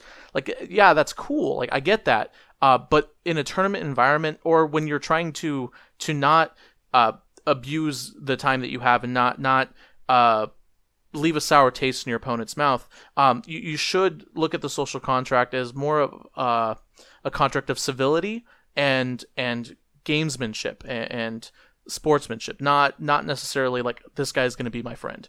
I think a lot of people, do that. Like when I go to tournaments and stuff, I usually get the one or two guys who love talking, and I'm like, dude, like, they're like, oh, Petey Pop, I love your podcast. I'm like, that's cool. I appreciate your listening. Let's get this going. And, I kind of just try and push them. There are people like that. There are talkers. I am one of them. But I talk while my opponent is playing, and I never talk while I'm actually playing. Like I'll joke around with my opponent while they're playing, and it's actually very annoying. It's just always a trait I've had my entire life. So if you ever play me and tell me to shut up when you're moving, like, please do. I don't mind. But just remember that if there comes a point when you guys need to speed up the game at the sacrifice of maybe a pleasant conversation, like, that's not, like, don't take that personally. That's just the reality of you guys are at a tournament. You guys aren't chilling at a bar, relaxing. Yeah. So I don't know. I don't know how deep this well of slow play at the gentlemen and ladies GT goes. But I mean, it was a pretty star-studded cast too here as well. Right? So so let's jump into this. There are a lot of names here I recognize that you guys maybe don't. But the big ones, the guy won Aurelio Correa, who took a little bit of a break last year and has kind of slowly brought himself back into it. He's actually a really good player. He kind of made his name with with a Chaos Space Marine list, similar to Don Huson in that he wasn't running Plague Burst Crawlers like Don Huson, but he was running a kind of like a Chaosy list, like his Chaos list was pretty good. Then Aaron Wish, a favorite of mine, a local favorite of mine, a really good Dark Angels player with a beautiful Dark Angels army, who always performs really well at the Bay Area Open.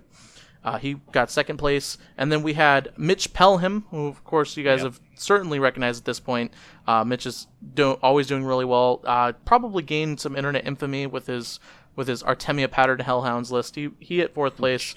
He has not given up on. Not at all. He's still doing it. Not letting that No, but he added a Shadow Sword. 9. Yeah, which I think it's an interesting twist to the 9 Hellhounds and a Shadow Sword is a lot to deal with. Yeah. Yep. And then I want to give Derek Page a shout out. Derek Page, who he's a friend. I'm sure he wouldn't mind me saying this. Is not a top table performer, consistent top table performer. Derek has beautifully painted armies and goes to these events to have a great time. But Derek went 4-1 with Knight Porphyrion. He actually beat Frankie, which I thought was really funny. That was actually the match that Frankie rolled the 13 ones in. I believe it was 13 ones to wound with Meltaguns on the Knight Porphyrion, or with blasters. Ooh. Sorry, it was like he did like 20 something wounds to it, or 20 something hits and wounds to it, and the Knight Porphyrion passed a bunch, and then there ended up being like 13 ones. Frankie was like, well, it's a bit of a that happens. But Derek not only won that game, he won 3 other games to finish with a 4-1 record. So it certainly wasn't just luck on his part for his performance. And then farther down, you had James Carmona, really really good Chaos player down in San Diego. Herb Schaffer, Mark Wright. Hey, you just skimmed over another top 8 Orcs finish, by the way. Benjamin Jarek. Ben Urich. I apologize. I'm trying to get through this. We're hitting about an hour now. I understand. I'm in a secret orc group with him and some other orc players on this list, and he would be mad if I didn't shout him out. Congrats, Ben. And his wife Danielle was also playing Eldar. Oh yeah. I assume it's his wife. Could be his sister. They both have the last name Jurek. One, I'm just gonna assume. I'm gonna assume safe. There's a lot of husband-wife power couples popping up in 40K, so I'm gonna assume wife. And then Don Huson was there as well. Didn't perform very well, but Don Huson was there. And this just looked like a really solid. Oh yeah. This just looked a really solid cast. It basically San Diego or Southern California's finest out here at the Gentleman's GT. A lot of draws. A surprising number, yeah. Was it just standard ITC missions? Yeah, it was standard ITC missions like the other 3 tournaments that we talked about. Weird. It's actually really funny because Reese was talking about this the other day, and we got into a bit of a debate. He was saying that there's a lot of draws, and I was like, Reese, there's really isn't a lot of draws. And he's like, well, yeah, there is. And then when I was looking at tournaments that Reese has been into, he usually drew most of the time.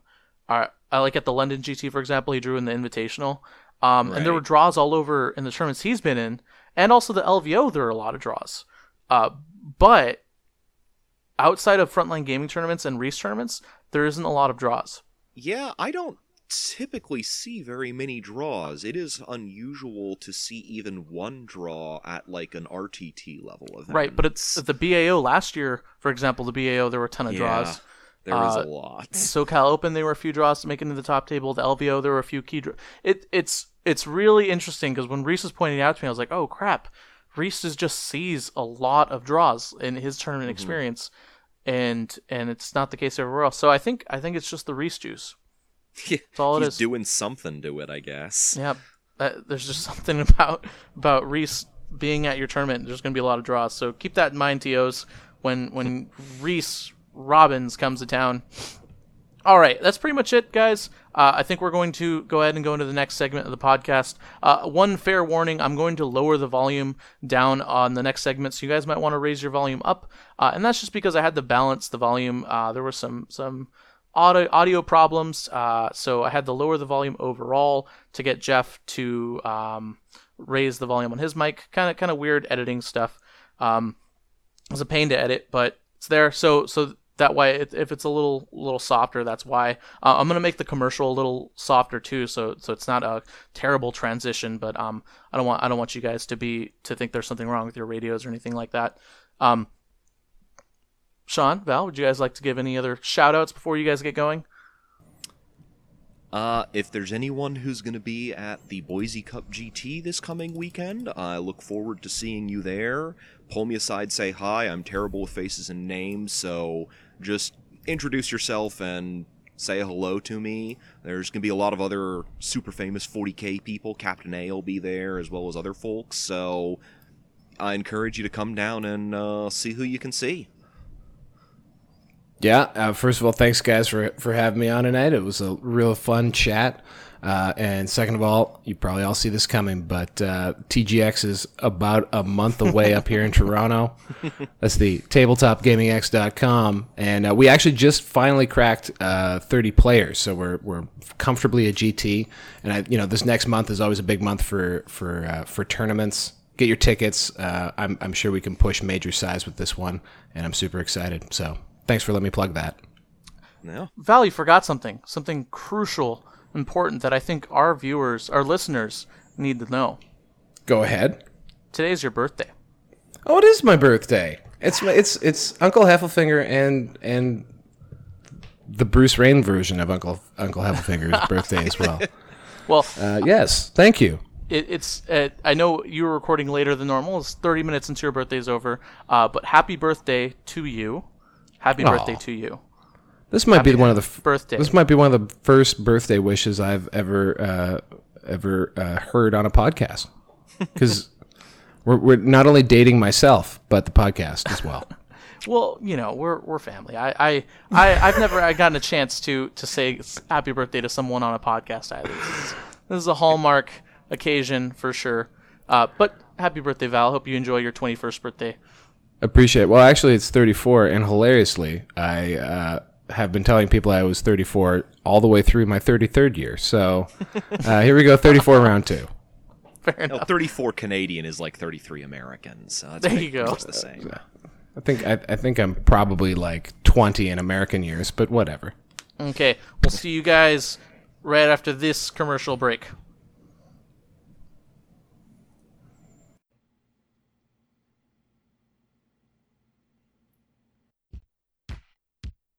Hey guys, I just want to take a brief moment to talk about our eternal sponsor, Frontline Gaming.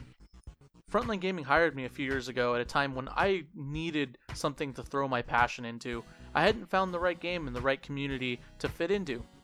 Yet Reese and Frankie took me under their wing, trained me, taught me all about the hobby that we all love and enjoy, and now here I am, 2 years into a podcast that I love recording every week with thousands of listeners, and it's all thanks to Frontline Gaming. So, if you could take a moment, go to frontlinegaming.org, purchase some GW product. We sell it at 15% off MSRP with free shipping for orders over $100. You can also purchase any of our FLG mats or ITC terrain, just perfect for both your tournaments and your local garages, game stores, anything you might need it for. And finally, I run the Frontline Gaming Secondhand Shop, a personal project of mine in which I buy and sell used models from you guys at premium prices. Not only do we make it a business, because of course we are a business, we need to make money, we need to keep the lights on, but we price our prices competitively to get newer players into the game at discounted prices, because I know I blanched at the prices GW represented to me, and as a new player in the hobby, I almost didn't get into it. If it wasn't for Reese and Frankie, I probably never would even be playing 40k. However, I found eBay, which is where I now sell our used items, where you can purchase models at up to 50% off MSRP. It's a great place to go. Go to frontlinegaming.org. We're always there to help the community, and we plan to for a very long time.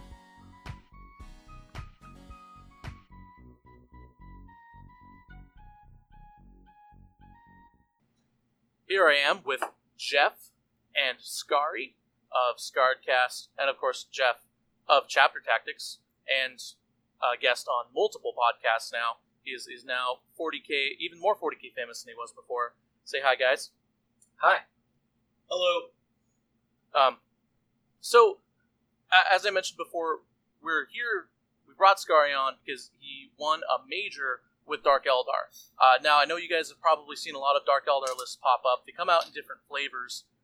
So I brought Scary on here to talk about his list and why he chose the units he did, and to talk about his run. He went 5-0 at a 60-plus person tournament, the major. Which, congratulations, Scary. It's a feat I've never accomplished. Well, thank you, sir. So go ahead and just talk to us about your list. Why did you pick the units that you did? What was going through your mind? Was it a meta call, or is it just something you've been running, like randomly that you've just been practicing? Well, you might think that it was some sort of inherent genius, but I took the Dark Eldar list that I did simply because I built the list while I was doing one of my live video feeds on the channel with everybody that was listening, and we kind of all built the list together. Really? Yeah. So I kind of just put it out in the air, and I was like, I think this would be fun. And then people were like, why don't you do this? And why don't you do that? And I was like, ooh, I should probably do this. And it was just like a community driven thing. It was really fun.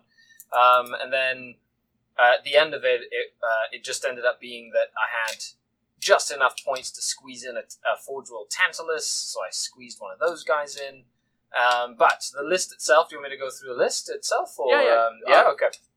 Yeah, for those of you who just go and do the bare bones Scaria. For those of you who Perfect. want the full list, go to Best Coast Pairings, download that BCP Player app.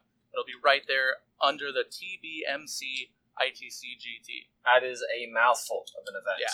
But it was an event held in north of Toronto by the Basement Collective crew. So, I had 3 detachments, 2 battalions, and a spearhead detachment. I had a Cabal of the Black Heart battalion with 2 Archons, 3 units of 5 Cabalite Warriors, 3 triple disintegrator Ravagers, and 2 Raiders. And then I had a Cult of Strife, so Witch battalion, with Lilith Hesprax and a Succubus with an Archite Glaive.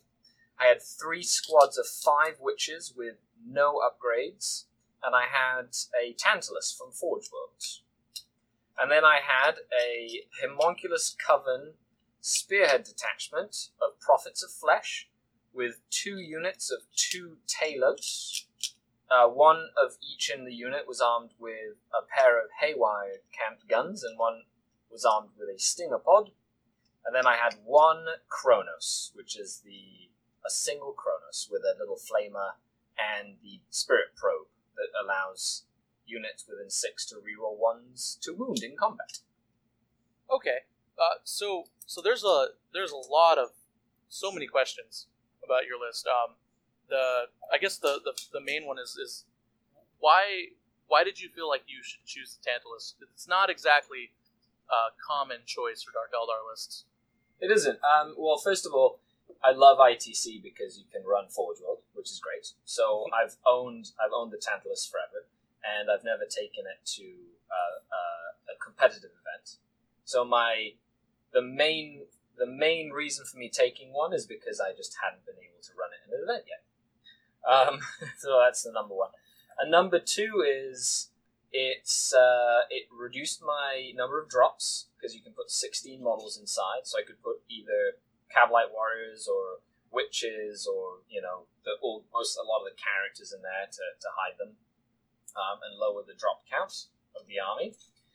And it was like adding 2 or even 3 more Ravagers to the list without adding Ravagers, which was great.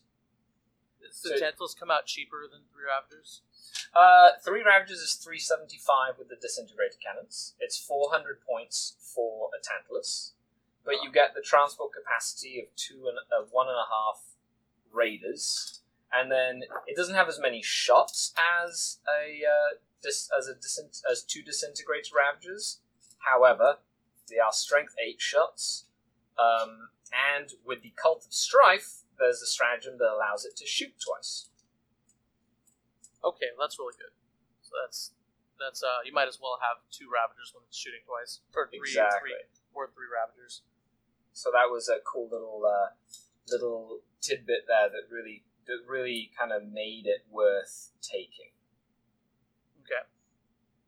And then, so you mentioned that you crafted this list with your on Scardcast with your Patreons, I imagine, your patrons. Well, I do a live feed every Sunday afternoon or night on the YouTube channel, and so it was with everybody who was watching.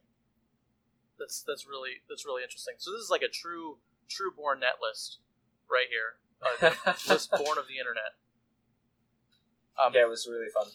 Okay, so let's talk a little bit about your games.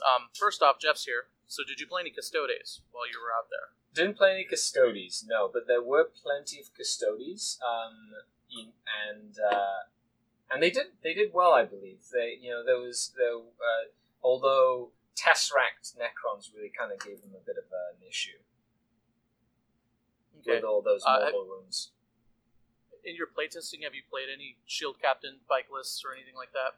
I have played Shield Captains, usually in support of some big stuff like Imperial Guard Shadow Swords or Knights or things like that. So I do have experience playing against them, but I didn't actually face them at the event.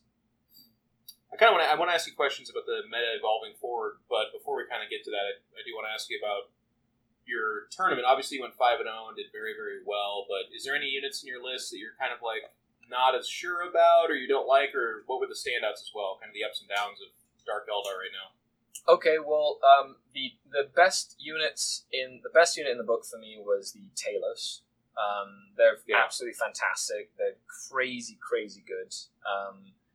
They do everything really well for less than 100 points, and it's just the efficiency is brutal. Combine that with a 4+ invulnerable save, high toughness, a feel no pain, re-rolling charge ranges, hitting on 2+ after turn 3 in combat.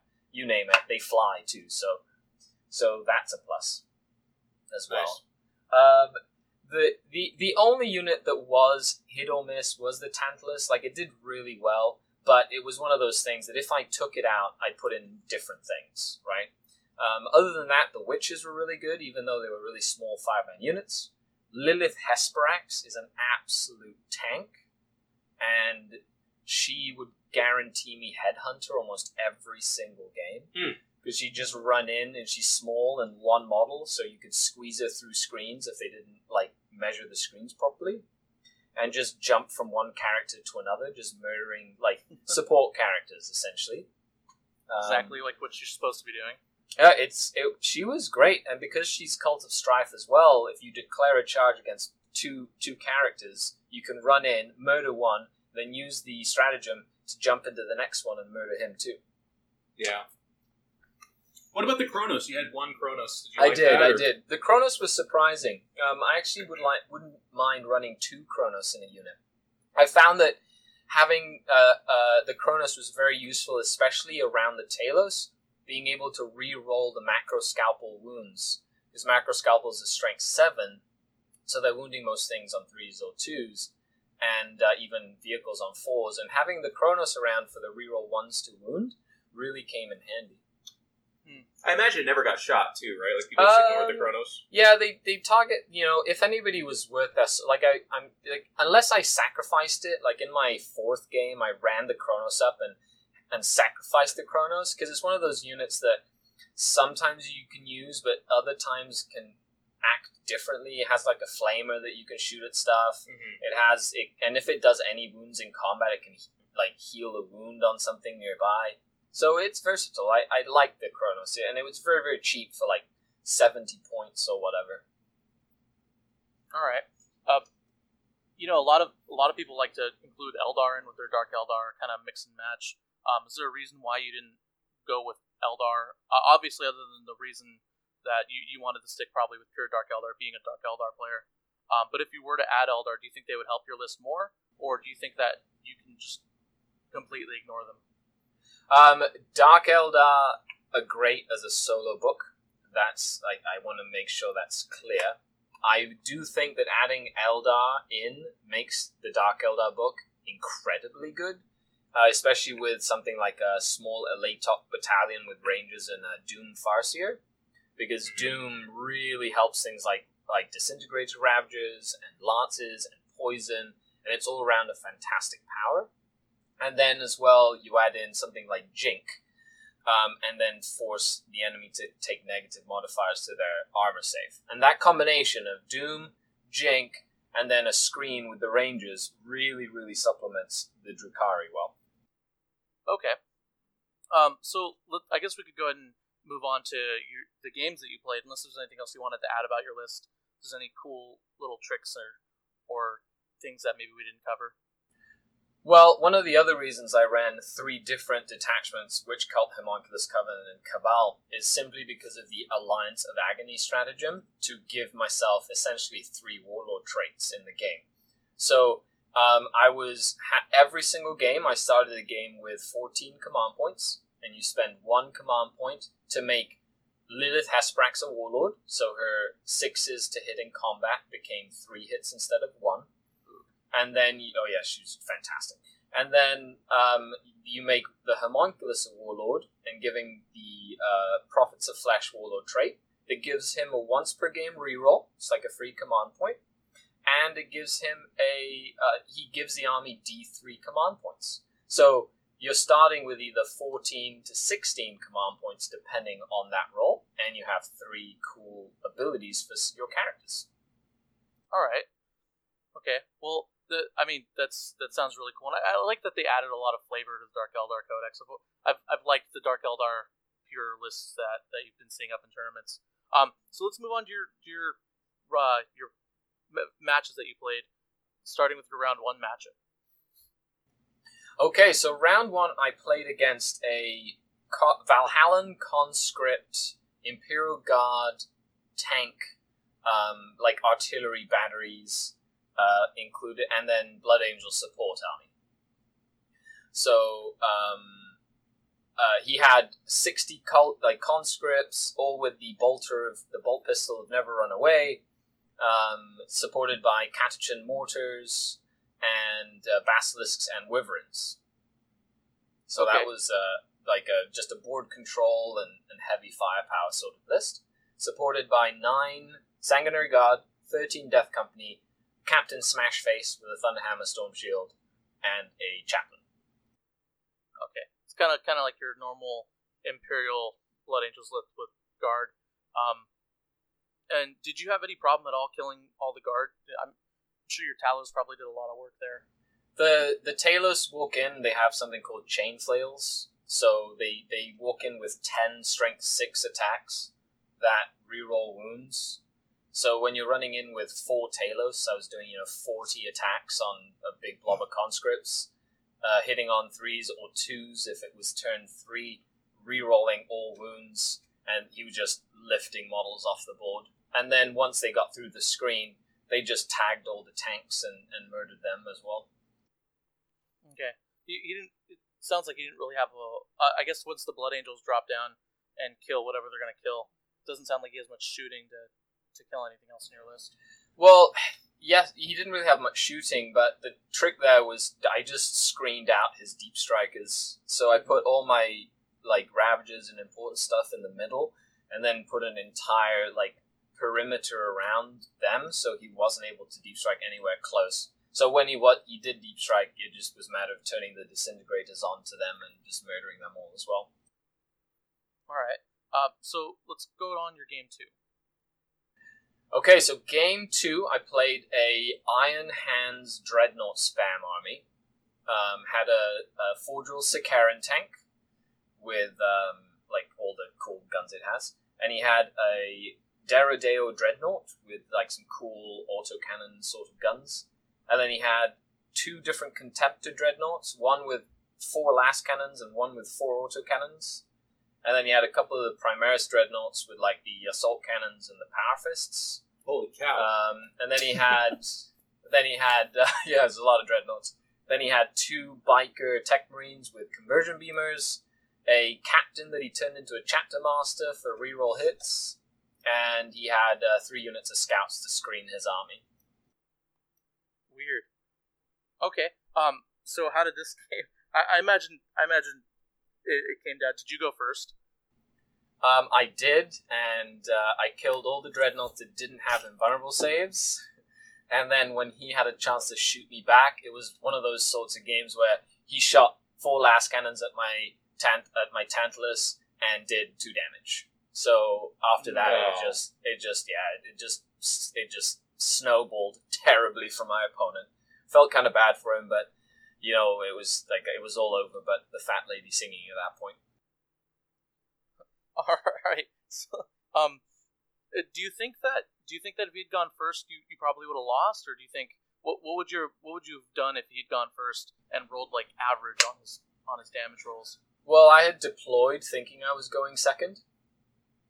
So I deployed planning on going second. I was deep striking all my Ravagers, and my Tantalus was way in the back, out of range of most of his units. Okay. All right. What about game 3? So game 3 I played Chris.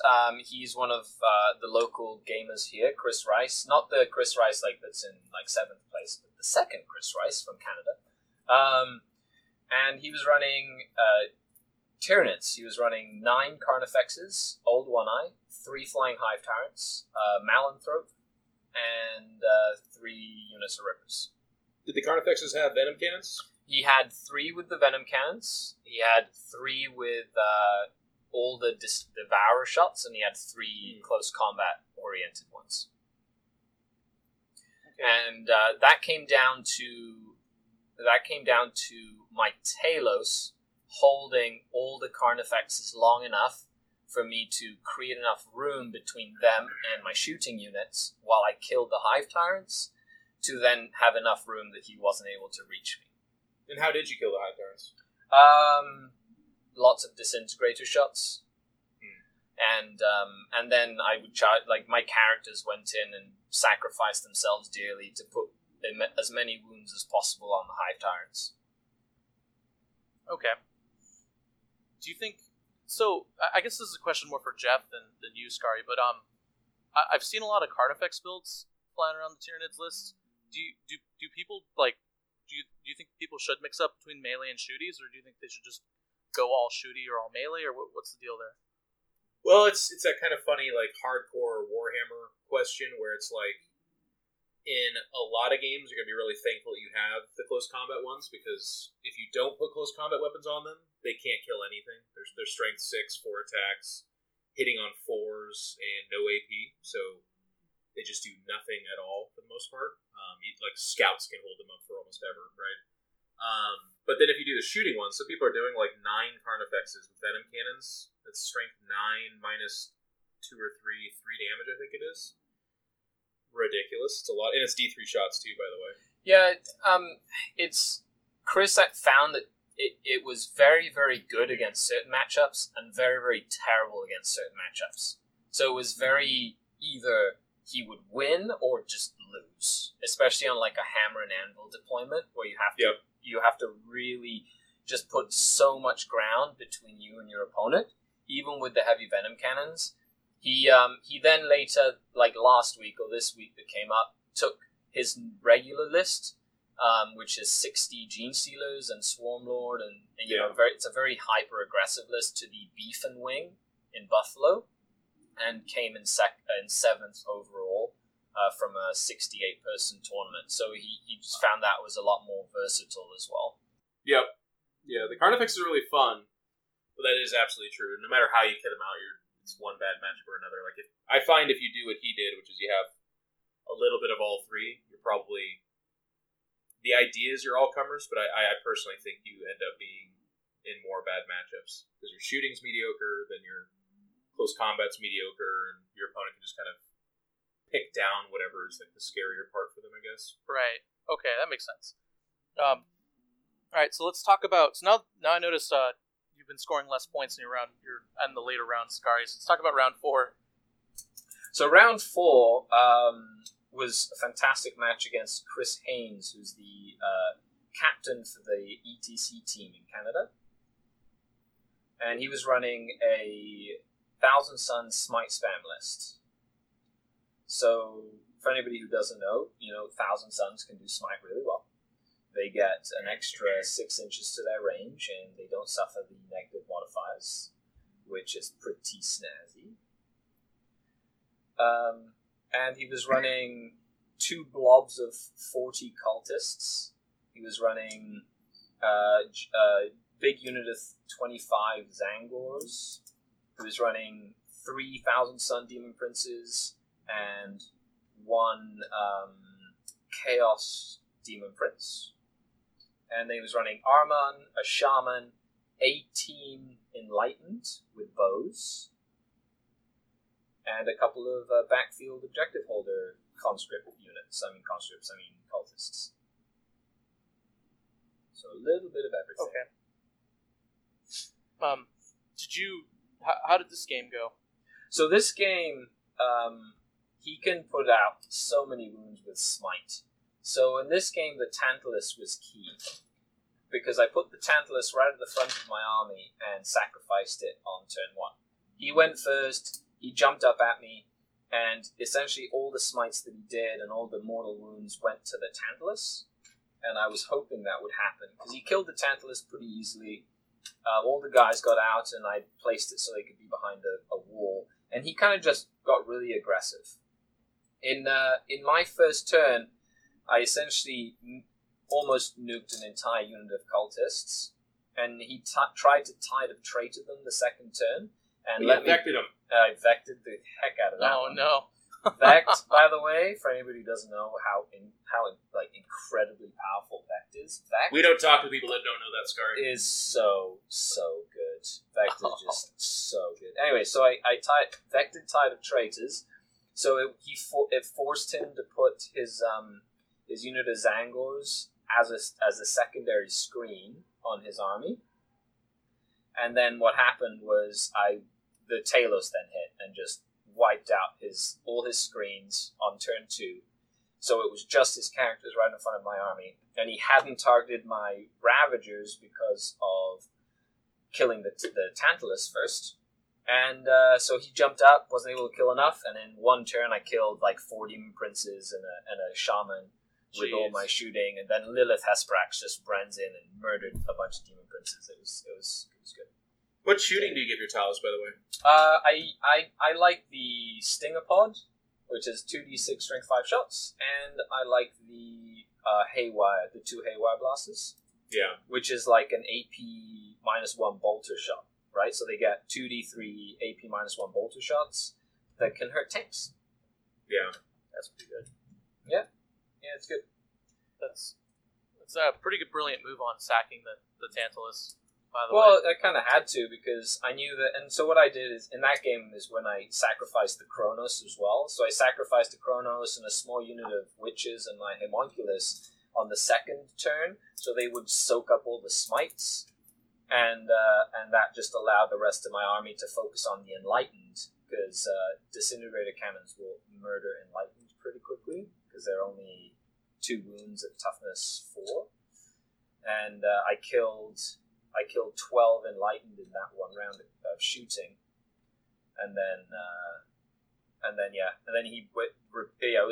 it was like one of those games where the rope, the tense rope, is really, really tight, and all it takes is that one snap, and then it just completely goes in the one way or the other, depending on which way the game snaps. Yeah, and that's actually not a lot of people I see do that, but that's probably the best way to deal with smite spam, is to just put stuff that you don't mind dying right in front of them, and then hope that they or bait them into putting their characters into bad positions, and then all your character killers, like your Liliths and your Ravagers and your Seraphim, or just whatever you have, just kills all their smiters, and then from there it's just a big, ugly battle in the middle of the board. Yeah, exactly. So it was all about like just knowing what to sacrifice and knowing like where to not go, because he had like some big units getting recon and stuff like that. So I ignored a bit of his army that was getting him points, only to really concentrate my strength where I needed it. Okay, so let's talk about your Devon Swan game. So you won this game by 2 points. I did. Yeah, it was very, your very low scoring game. So Devon Swan was running a Craft World list, correct? Eldar list. Inari, yeah. Inari. Okay. Tell us about this list, because I know I've heard of Devon Swan before. I know he's a pretty good player. Devin Swan is a fantastic player. Yeah. Him and I are great, like good friends. Like we've met at multiple tournaments. It's really fun. And going into this game, he had won one game and I had won one game at like big events. So we're evenly matched, and he shows up with a list that has 18 Shining Spears and 3 Wave Serpents full of Guardians and Cat Lady, and essentially got ready to just destroy me, because it's a very tough matchup for the Drukhari when you're dealing with Wave Serpents and all my army is Disintegrator Cannons, essentially. So this game came down to a couple of different things, but just to give you an idea, on his first turn he scored 9 points and I scored 1 point. Oh, dang. So I had to claw my way back from that the entire game. And I did seize the initiative on him, which really kind of gave me a chance. And we played Hammer and Anvil, which gave me another chance. But essentially what happened was I stole the initiative. I was able to deep strike my Ravagers to a position where I could shoot 1 unit of Shining Spears. My aim was to kill 1 unit. He puts the -1 to hit on them. I fail Vect with a reroll. So that was kind of how that turn started. And I was unable to kill with all my shooting 9 Shining Spears with Disintegrator Cannons. And 2 of them were left alive.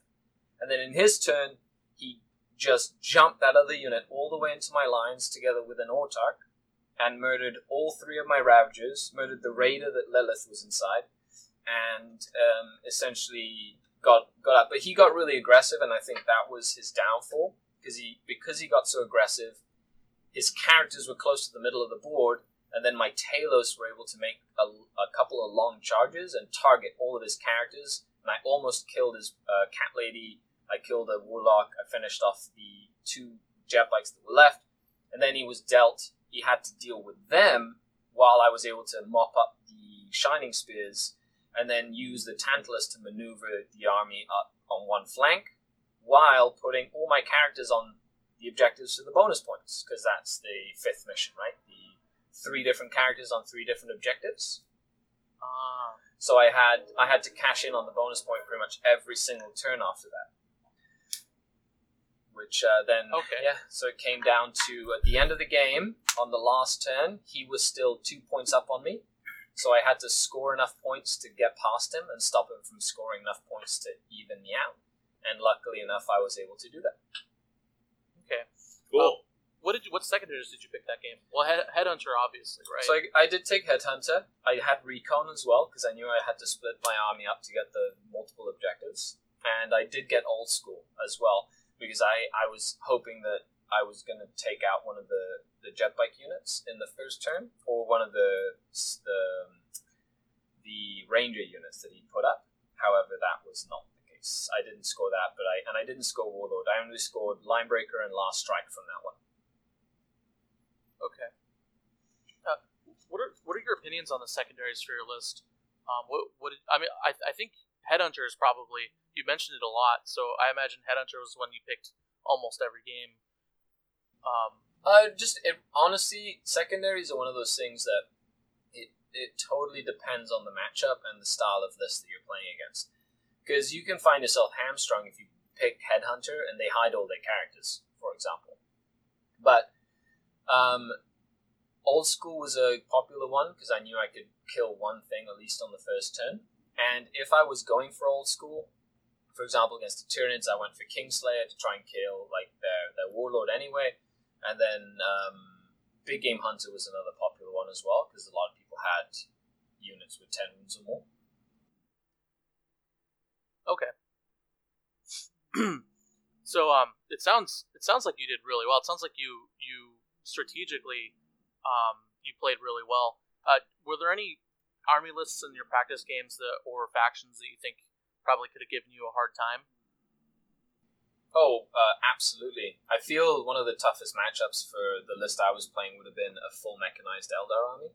So, Wave Serpents, 5 Prisons, and either Hemlocks or Crimson Hunters. just simply because they have the speed and the range, and they can really negate a lot of the damage that's thrown down range while targeting the slower moving elements like Talos or Grotesques. Okay. And how do you think you do against Jeff's Custodes list? I would love to play against a Custodes list. I feel that the Talos and the Grotesques, especially when I actually use my Grotesque and Rack list, I feel they would put up quite a fight, because they're very hardy, and you wouldn't expect it from the Drukhari to be so resilient. What about Knights with the, they just came out, there's going to be a lot of people fielding their Knights. How do you feel as a Dark Eldar player just moving forward? I'm confident. I definitely want to test it. Historically, personally, I've had a lot of issues playing against armies that involve lots of Knights. So I think it's not necessarily the army or the list I'm playing. I think it's more tactically. I feel like I need to practice more against them, simply because I don't see them as often as I could. With the increased survivability or the increased bonuses of the Talos, though, I feel like Talos will go toe-to-toe with a Knight and rip it to shreds. Like a Talos unit? A single Talos? No, like 3 Talos for under 300 points. Running into one Knight, I feel like the Talos would put some work on that Knight, especially with the reroll wounds stratagem. Yeah. How you gonna charge Valiant though, bruh? It's got a rerolling 3d6 flame or strength 7 -2 damage. I'd probably charge in a Homunculus with a Vexita Mask first. Yeah. Ooh. I don't know. I think Jeff's got a point. I think close combat, like a 5 Knight Gallant list, might be something that gives you a little trouble. 5 Knight Gallant list. Well, yeah. if honestly, it would be just a matter of move blocking them and just That's targeting true. one Knight at a time, to be honest. Yeah. I don't know. I don't see Knight lists. I see your list beating up on Knight lists, just because they don't really. One Knight will have access to a 3-up invuln, but other than that, the best a Knight will have is like a 4-up invuln. So you'd be able to delete 2 or 3 Knights. I feel at least the end of the game. Yeah, well, if you can, nuke a Knight every turn or a Knight and a half or whatever, you're on the right track. But I feel that a good Knight list will have either Imperial Guard support for the command point farm, or something like Shield Captains, or some sort of support element. I feel like the best Knight armies will have that support element and will not be just Knights. Yeah, I don't know. I just Knights they're still really expensive. I don't know, but you're right. I'd be curious to see what people come up with. I know you can fit 3 fully kitted out Knights and probably even a Knight Castellan or a Knight Valiant, and run still like 800 points in guard. So that's pretty good. Well, probably not 800 points, but a lot of guard bodies, like 60 infantry squads, dudes, bunch of characters, maybe a wyvern or 2. Well, I've seen a very fun Knight list that has one of the new shooty Knights. Castellan? The Castellan Knight has 2 of the close combat Knights. Has a battalion of Imperial Guard, so just 3 units of 10 with a couple of commanders, and then runs Mephiston, Captain Smashface, and 3 squads of scouts. Which I think that sort of list is going to be very versatile. Yeah, that sounds like a really good list. All right, Scary. Well, thank you very much for talking to us about your tournament win. It's nice to get winners on the podcast. So far, we only have Jeff, so we're a little winner light right now. Don't be so hard on him. He tried really hard to represent America. It's true. Jeff's doing great. He's our hometown hero. But thanks very much for coming on, Scary. Thank you for having me. If you guys like Scary, want to hear more Dark Eldar goodness, or if you have any questions, hit him up on Scardcast. You can go to YouTube and check him out. That's you can right. even build a winning list with him. Absolutely. I love helping people out. So that's SKARED cast on YouTube. All right. And one final question before we let you go, Scary. Did you go to the Wings and The Beef and Wing. The Beef and Wing tournament.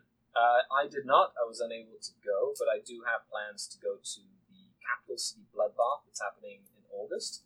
And I'm also a member of the Canadian ETC team, so I'll be in Croatia in August as well. Nice. August is going to be a good, busy month for you. Definitely. All right. Are you going to be bringing your Dark Eldar to the ETC? Maybe, maybe not. Oh, these ETC players. he's pulling a Sean Naden on us. If you know Scari's content, you might know how silly the question that was, though. That's true. That's true. You're right. This is a very silly question. But There's all no right. silly questions. Only people that ask silly questions. You're right. Although silly. I'm definitely a silly person. All right. Thanks very much for coming on, No Scary. problem at all. Thanks for having me. And then Jeff, thanks very much for coming on. I know you've got an insanely busy schedule. Hey, I'm throwing the gauntlet down now.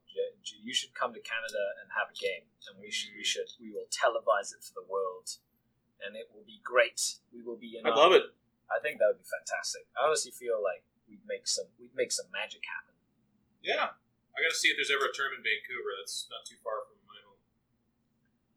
There's one in Vancouver recently. I think Val was talking about it. I think he talked about it on the last podcast. Oh, there's We'll work tournaments it out. everywhere now. Yeah. Yeah, there's tournaments everywhere in Canada. I'd like to go out. Where's the Capital City Bloodbath? Is that like In the Central capital city. Canada? No, In it's the capital city. it's Fair enough. in Ottawa. It's already at over 100 players.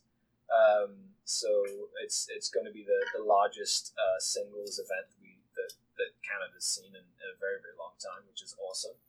And there's a space for more, so if people sign up, they'll just keep on adding tables. The event is held in a giant aircraft hangar, essentially. So there's tons and tons of room. I highly recommend it. It's the 17th and 18th of August, I believe. So you've got a variety of people coming to that event, and it'll definitely be the event to come to this year in Canada. So I'm super excited about that. Yeah, it's Ottawa's not too far away from DC and like Nova, right? In terms of, I guess, relatively, like compared to San Diego, where it's like halfway across the continent. But it's like what, like an 8-hour drive from Nova? I have no clue, but they are idea. flights From that go DC? directly there. So Yeah, of course. Yeah.